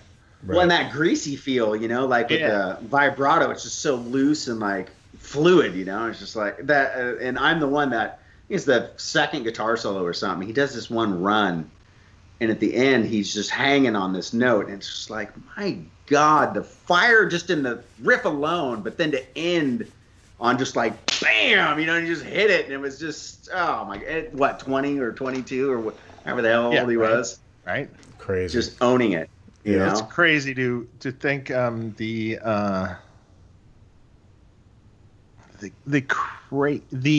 skill that some of these guys possessed at an early age, which at a young age. I was just watching an interview with Neil Sean. Dude, I was just thinking, that's who I was thinking of in my brain. 15 joining Santana. Yeah, man. No, absolutely amazing. Yeah, man. My kids are super huge Journey fans, and they'll listen to it. My son, who's like 2.5, he's funny because he tries to mimic Steve Smith, right? He loves drums or whatever. But so we started getting albums for the car, and I got Departure.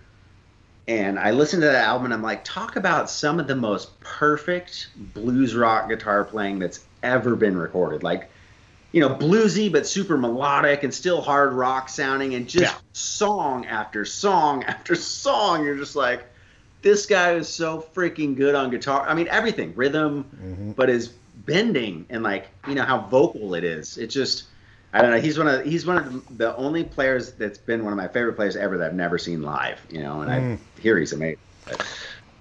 Neil's cool. I want to say that a lot of his older playing is better than recent years. Not that he's not a great player still. I just think he does too much. Right. He's overplaying now. I mean, don't overplay it. Just play those sweet notes that you were known for, man. And that's the key. That's the key of everything, man. Yeah. Well, and I don't want to dog anybody. Simple is best. That's when I've seen Lukather play. It's like it's the same thing for me because his vibrato's so good, and it's like just hold a note, just do it. It's so good. Right. That's funny. Hey, I want to give it. I was at that famous show where Eddie Van Halen, Lukather, and Landau played at the Baked Potato. Oh, come on, dude. I wish that was televised. How was that? I was sitting there watching it all. Oh my God. That was like I mean, to be honest, Eddie was a little out of his element, but for sure. But I mean,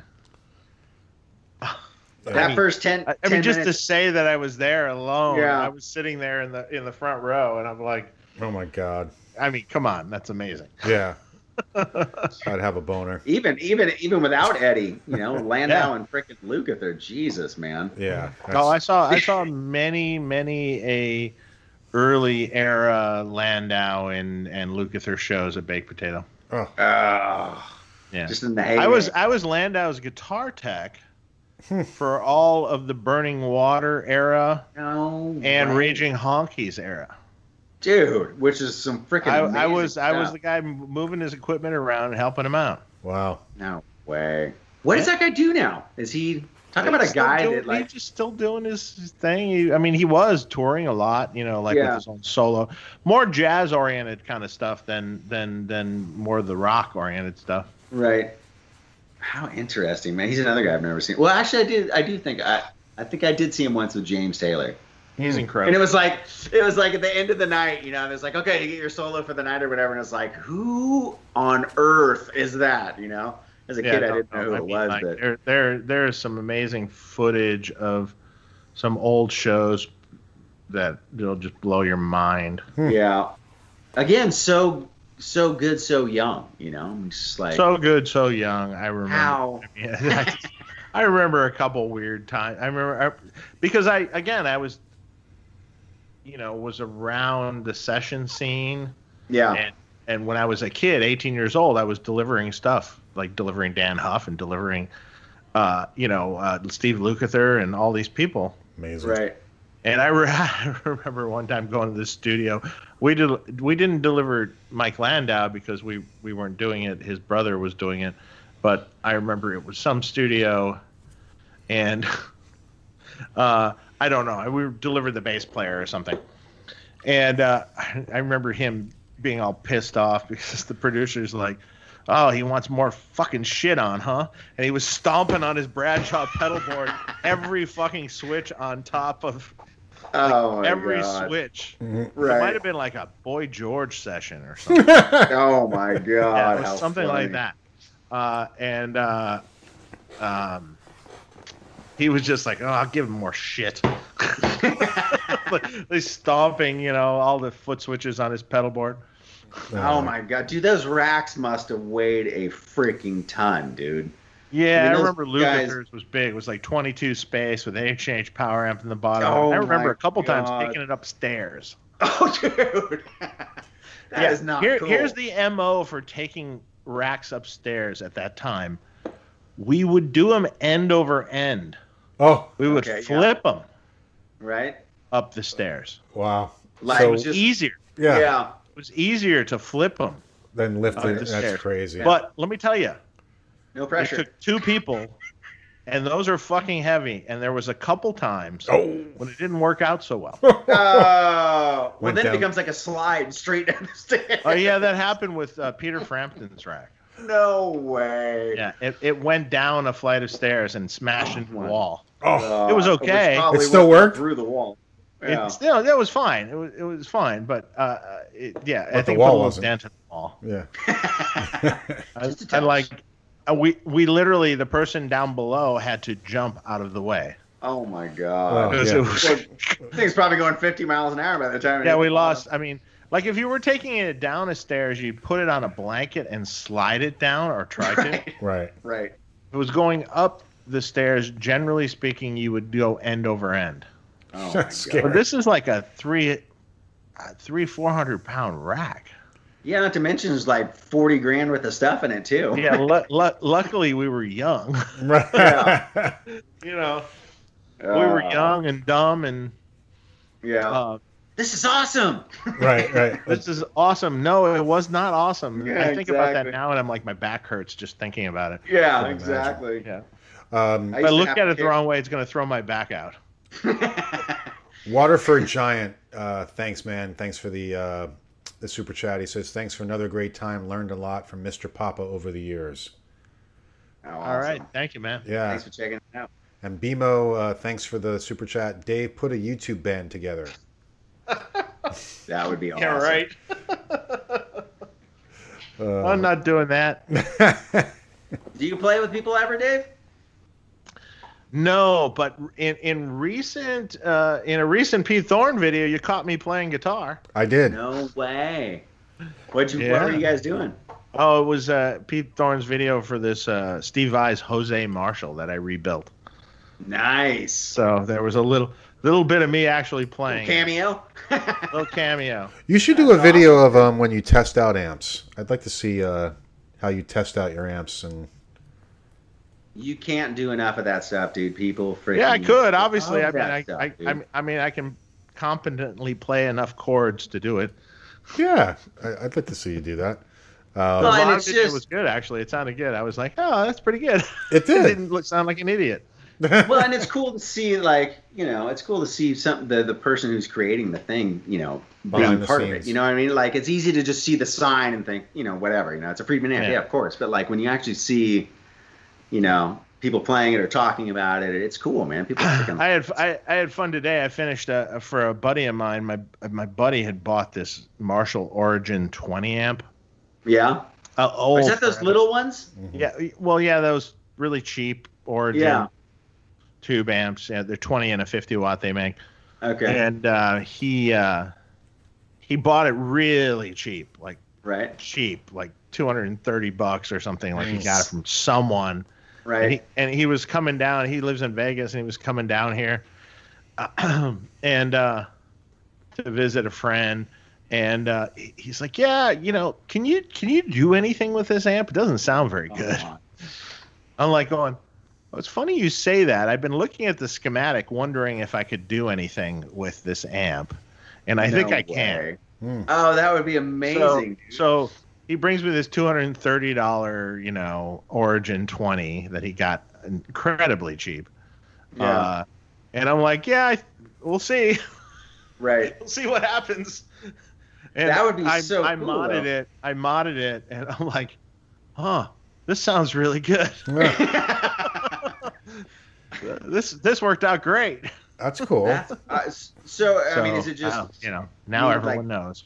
Cone shaping. Yeah, right. Watch your email tomorrow. Just like. Well, no, I totally changed. I mean, what you have to do it is you're going to lose, because I need the tube stages that are in it. Yeah. You're going to lose the effects loop that comes in it. Oh, okay. Because I need the actual tubes to do what I do. Yeah. But frankly, it came out really good. I was kind of like, going, can I make this little junky piece of junk amp sound good? That's what I wanted to see. And sure enough, it worked out great. That'd be a cool show, man. That'd be an awesome little show. Like, have people bring in random amps. Can Dave make this sound? It worked out quite well. Oh yeah, that's great. Thank you. That would be that would be an awesome show. See if you can make can you like a gorilla amp sound good, or something. Yeah, no, please no. Here's my pig nose. What can you do? Yeah. Exactly. That's awesome. We have a question from Unfucking Believable. Has Dave tried the Lurkst amp? Thoughts? That's the Alex Lyson. No, but as far as I know, it's a Jubilee. So it's a Jubilee clone. I don't think it's anything more than a Jubilee clone. So if you like a Jubilee, then it's a Jubilee. What's like a Jubilee associated with? Like whose tone? Slash. Oh, okay. That's the primary Jubilee tone. Okay. Joe Bonamassa used it a bunch too. Mm-hmm. Right. Yeah. But he uses like 4 things at a time or something, though, right? Well, he uses all sorts of crap. Yeah. Yeah.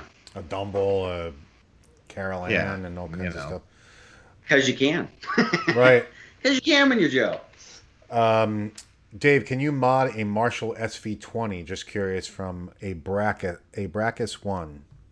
I'm pretty sure I can. In fact, the architecture on those amps is more friendly than the Origin, so I would state yes. Interesting. What's an SV20? That's the 20 watt version. That's the vintage version, right, Mark? The 4-input SV20. I'm not sure. Oh, right.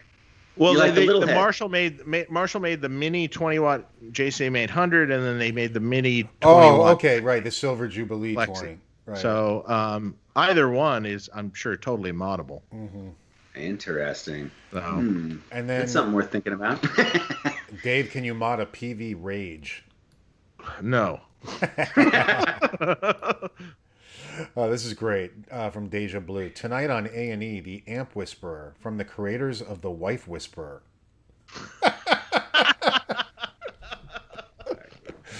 And The Wife Whisperer comes from, that you remember that, Dave, from the Jake? Oh, I know. Okay. Okay.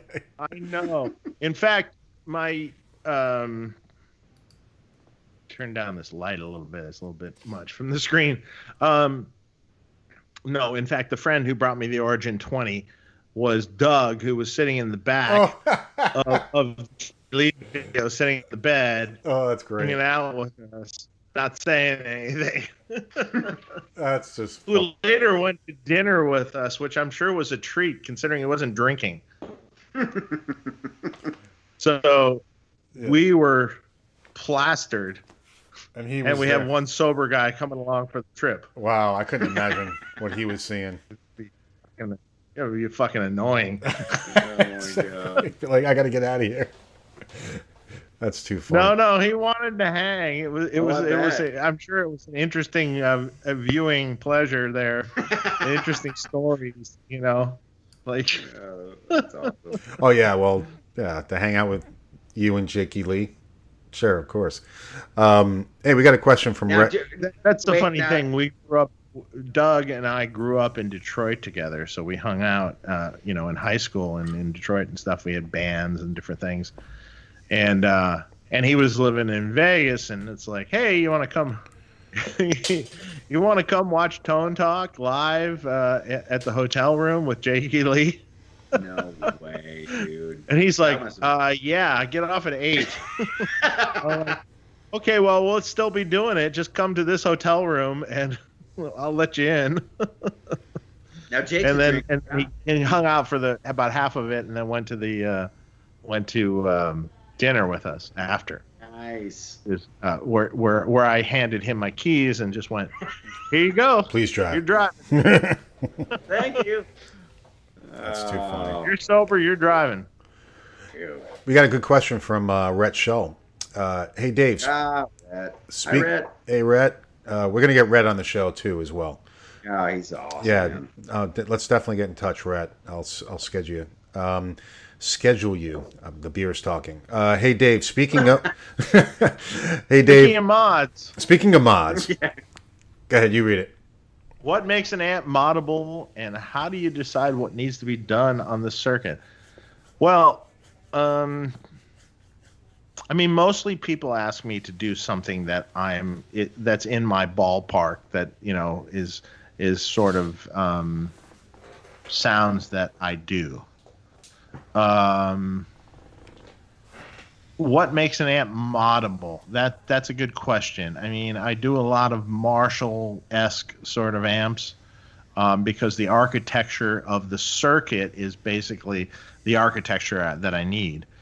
But there's a lot of things that can be modded or changed. It just depends on what someone's looking for, and they have to talk to me about it. Like, hey, I'm looking to get this out of something, and can you give that to me? And and the answer is, if it's a Mesa Boogie, I can't mod it. So exactly. That just start off with that. It's not gonna do.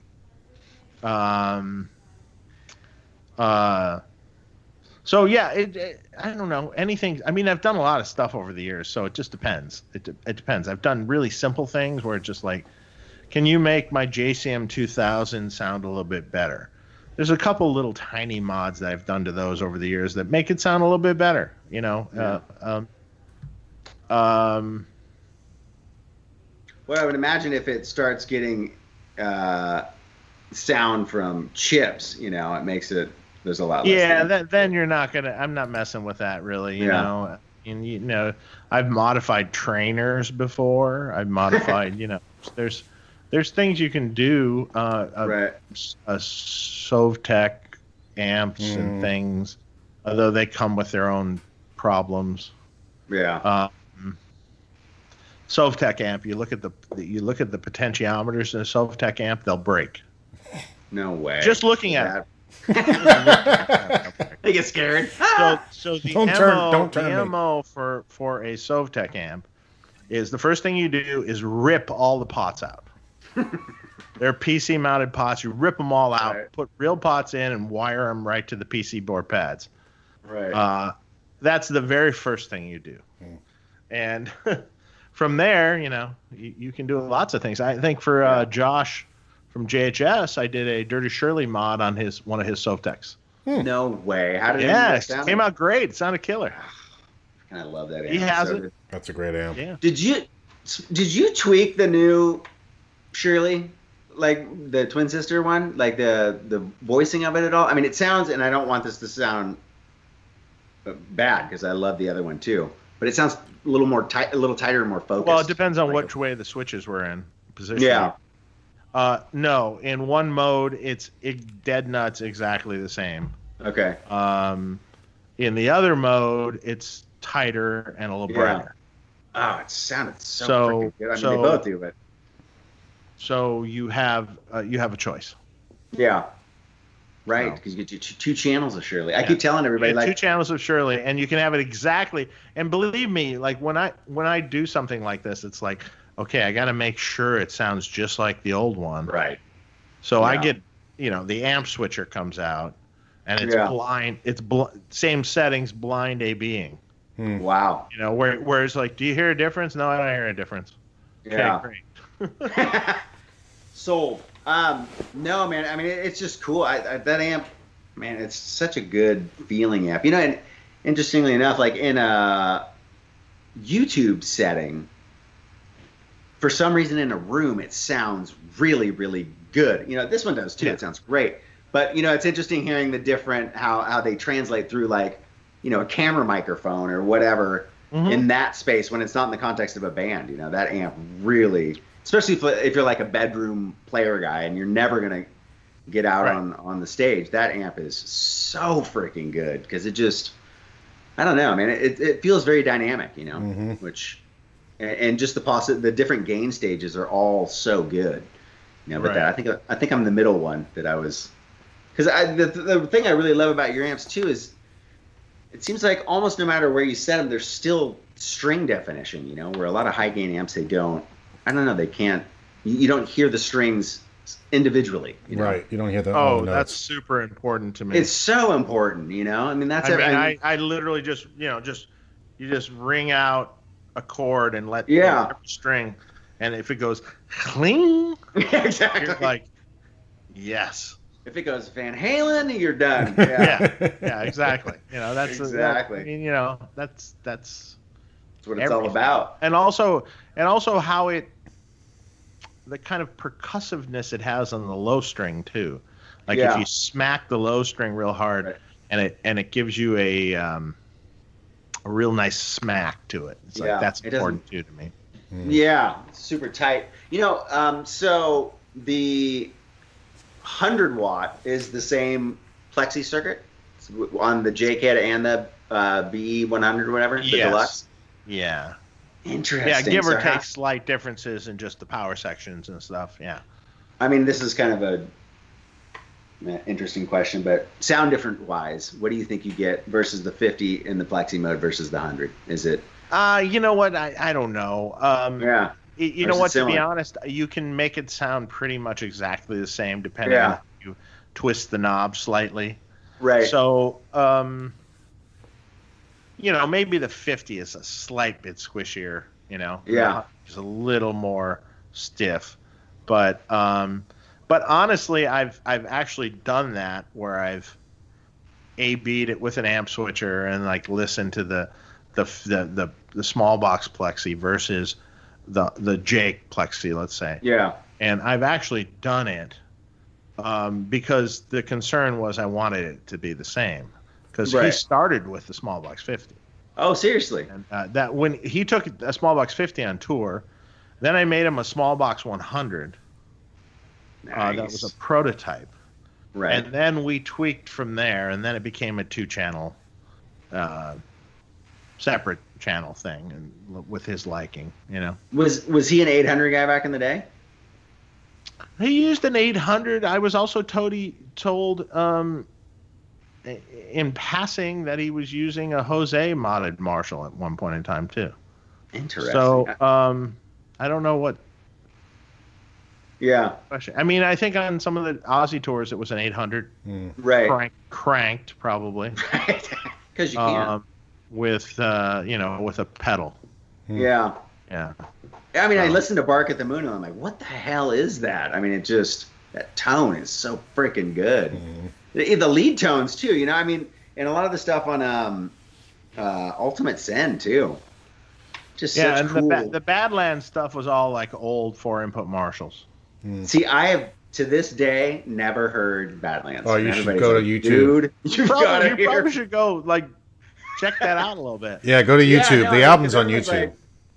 Yeah, everyone's like, that's the Jake you want to see. And I'm like, really, man? I was pretty sold on the Aussie Jake, but yeah, that's what I've heard. No, the Badlands stuff is great. Check it out. Yeah. Is it just bluesier version of him, or? Yeah, I mean, it's more of a blues rock, you know. Yeah. More 70s stylings, so to speak. You know, it's a little more. Well, that was the cool thing about that time too, is the bluesy bands, but like with the really freaking good singers, you know? Well, that describes Badlands. Yeah. Sweet. Yeah, the singer was great. The singer was very good, actually. Yeah. Yeah, he was amazing. That Lynch Mob one too, man. That whoever the first Lynch Mob singer was, I still put on that album. Like, God, that guy can really freaking sing, man. Mm-hmm. So good. Davis, that was a great freaking album. Davis Phillips, sorry about that. Hey Dave, when you said you can mod an SV20, are you aware those are cathode biased? I know you like to push the tubes and don't know if that would matter. Yeah, that's fine. Okay. Fine. Can be modded. And the L. Scott Music said the Synergy Dirty Shirley module is pretty killer too. I've got that and I love it. How different would you say that is, Dave, from the Twin Sister? It's two the same channels, right? It's two of the same channels. Wait, no, it's not. Sorry, one of the channels is slightly cleaner than the other. On the module? Yeah. Oh, okay. I didn't know that. Yep. What's the deal with the Synergy stuff? Is it plugging into like a power amp kind of a deal? Yeah, plug-in module deal. Mm-hmm. Right. Like I remember, like the old Randalls and the old Egnators that did that. Yeah. Okay, so same you have idea, a power amp and new modern versions of it. Oh, right. Yeah. And See, then a diesel one. Come on, that's hilarious. This one's great too. The VH4 is great. Yeah. Yeah, good stuff. The diesel stuff is. I mean, excuse me. The Synergy stuff is really good. Didn't Jakey Lee boost his 800s with the Furman PQ3 from Stephen Douglas? I mean, you know, to get that answer out of him is interesting, but I think so. Interesting. That at least was the way it appeared at US Festival. Is that like a parametric EQ or what is that? Yeah, the Furman PQ3 was an old rack mount parametric EQ that a lot of people in that era used to boost the front end of their amps. Interesting. Mm-hmm. Sounds great. I have one. Nice. Cool. I bought one after the fact because I wanted to check it out because I never really used it much when I was a kid, but I wanted to see what it did. So is it just a boost like you would boost It's like a Boss pedal? Straight up graphic EQ. Three band or four band parametric EQ, full on parametric EQ. So it has gain, it has level, it has, and you can boost whatever frequency you want at whatever, you know. It's a full parametric. So yeah, I wonder if you can make one of those in a pedal. That'd be kind of awesome. Funny you said that. that might have been the reason I bought the EQ in the first place. Right, exactly. Ah. Yeah, there you go, Dave. Interesting. See? I think that would be great. Dude, it would be amazing. Let's do it. Go. Maybe. When's it coming out? That's cool. I don't know how many I'd sell, though. The other one's been overt sales. You got to get one of these, and that was nice and like, maybe one's coming out. Building anticipation. Very nice. Well, I mean, Well, I mean, it's kind of on the way back burner, but yeah. Oh man, I bet you people would love that because maybe I'm not correct, but I know Dimebag used to use some kind of parametric EQ with his whole rig too. Yeah, the PQ3. Is it the same thing? Yeah. Oh, see, you got to do it now. Yeah. L Scout Music, Dave. At last NAMM, I asked if the BE side of the BBBE, I guess that's the module, was the same as the BE module. You were about to explain a subtle difference when you were pulled away. Can you explain now? Oh, it is essentially the same if you have the cathode switch in it set for what would normally be the BE cathode setting for the first stage. If not, which is probably not the ideal choice for the BB stage. So generally we were setting them in the kind of the middle of, there's three settings basically. There's a cathode switch in there that basically sets up the tube, very first tube stage, and how it's sort of voiced. One is more of a Fendery voicing one. One is more of the Soldano era one, which is sort of in between, and one is sort of the Marshall era one. The Soldano one isn't far different from the Marshall one. So we set it kind of in between so the channels are kind of good both ways. Mm-hmm. So essentially, all it's doing is it's changing sort of the low end resonance sort of that stage and the gain of that stage. So if you set it on the Fender one, it's just going to be fatter. If you set it on the Soldano one, it's somewhere in between. If you set it on the Marshall one, it's kind of leaner and more mid-rangey. Less bass. So which there's got to be a compromise between each of the channels, so to speak. Gotcha. So there you go. Sorry I didn't complete the explanation at NAMM, but NAMM is very oh my god, it's hard to I have a hard time.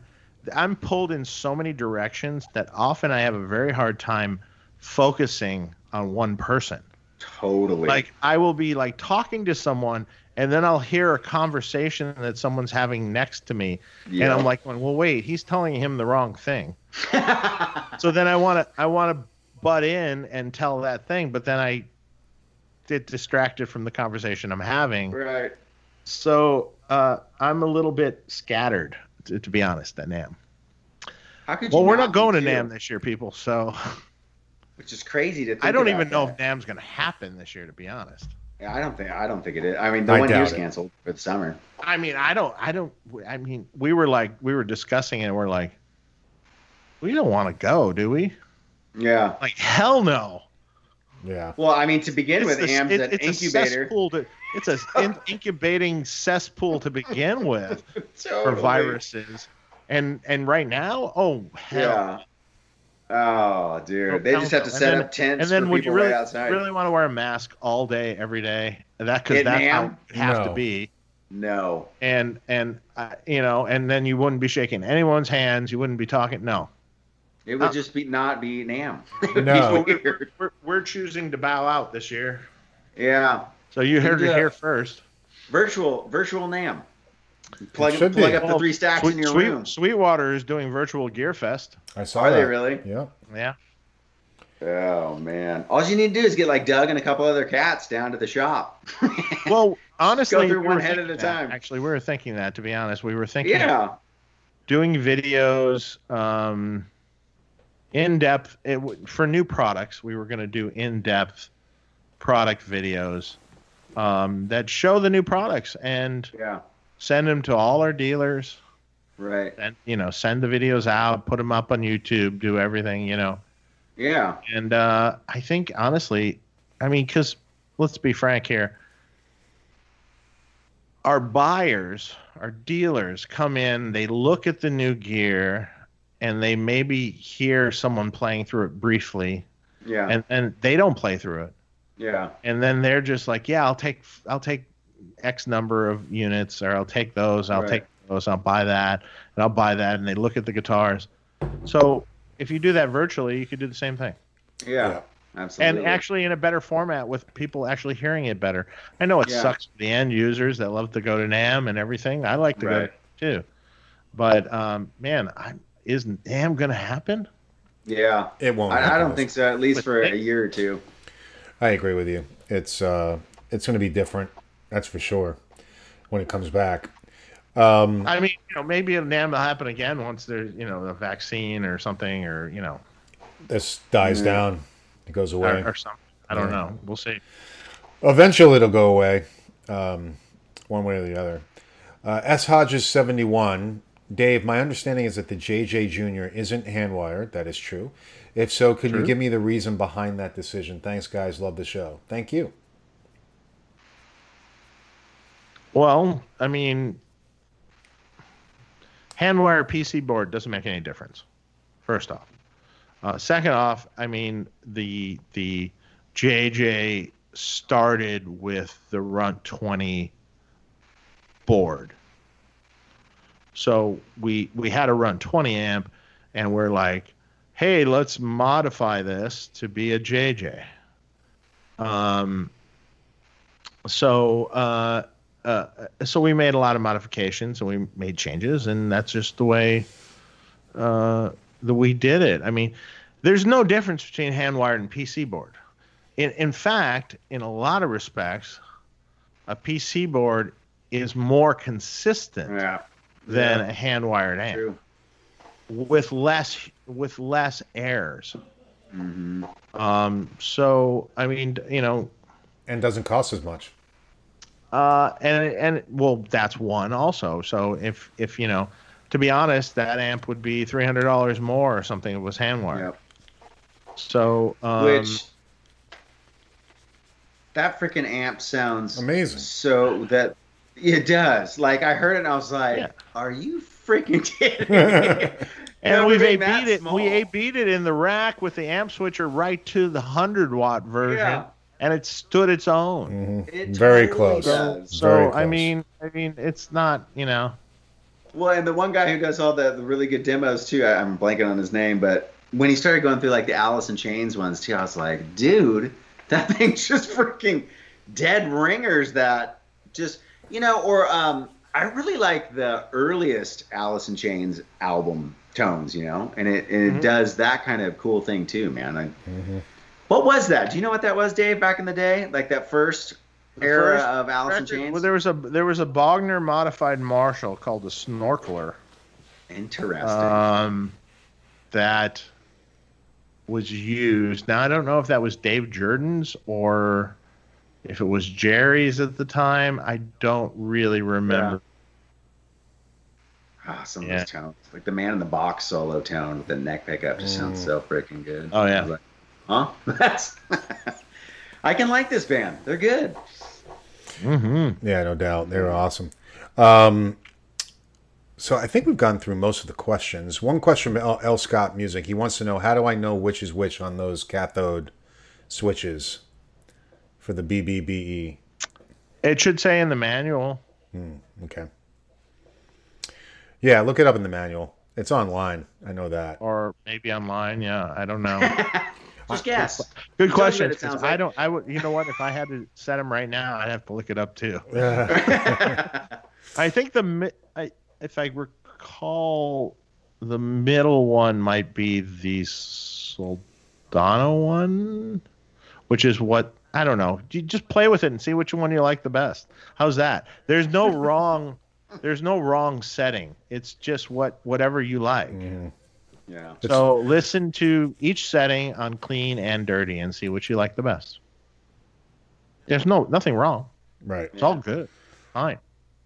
Cool. Someone said, don't forget the Jubilee question. Purposeful porpoise. What did I miss? Purposeful porpoise. Because we're going to wrap up soon. Here it is. What about the Jubilee that makes it sound darker, lusher than an 800 or Super Lead? Is the clipping LEDs? It's a totally different circuit. How's that? I mean, it's not necessarily just the LEDs. It's a completely different circuit. That's what makes it sound different. I mean, So there you go. There you go. Cool. So I think we're going to wrap up. We've been on here for a while. Brett, thank you so much for coming on, man. It's great to getting to know you. Guys, man, thanks for having me. It was a blast. Yeah. Thanks, BV, for hooking us up. And yeah, absolutely. Yep. Yeah, man. Yeah, it was awesome to have you on. Yeah, you guys, make sure you check out Brett Papa's YouTube channel. And Brett, if you want to say where else people can reach you, or if there's anything else. Yeah, I have my own website, just is brettpapa.com. And it's like more the YouTube stuff is just a lot of it's the interviews, but if you like the kind of instruction that's on the channel, it's just that kind of stuff, more in depth, different courses and stuff like that. So no, you're a fantastic. That's the main website. You're a great player and great instructor too. So people should definitely check it out and check out your lessons and stuff. Awesome. Thank you. I appreciate it. Yeah. And so just a couple other things, wrap things up. Our next guest is Bill Kelleher on June 26th from Mastodon. Looking forward to that. And then July 10th, we got Jordan Ziff from Rat. Nice. And then July 24th, we got Tim Pierce and Pete Thorne coming on. Oh, that'll be a great one. So we got a great... That Mastodon head, by the way. Holy crap. Oh, cool. It's so good. That is. I remember hearing Rob's like, you got to hear the Mastodon amp. I'm like, okay. And he turned on, I was just like, wow. Like the level of just freaking thump that thing has is insane. It was a great one. Yeah. That's a killer amp. Yeah. Also, make sure you guys check out Sweetwater, Deja Blue. Check out sweetwater.com. I'm going to put a link in the bottom there. If you guys click on that link and purchase something from Sweetwater using that link, it kind of supports our channel. So we appreciate that. And we will check you out in a couple weeks. So have a great weekend. Brett, just hang on for a second while I hang up. Okay. And Thanks, guys. Thank you guys. Really appreciate it.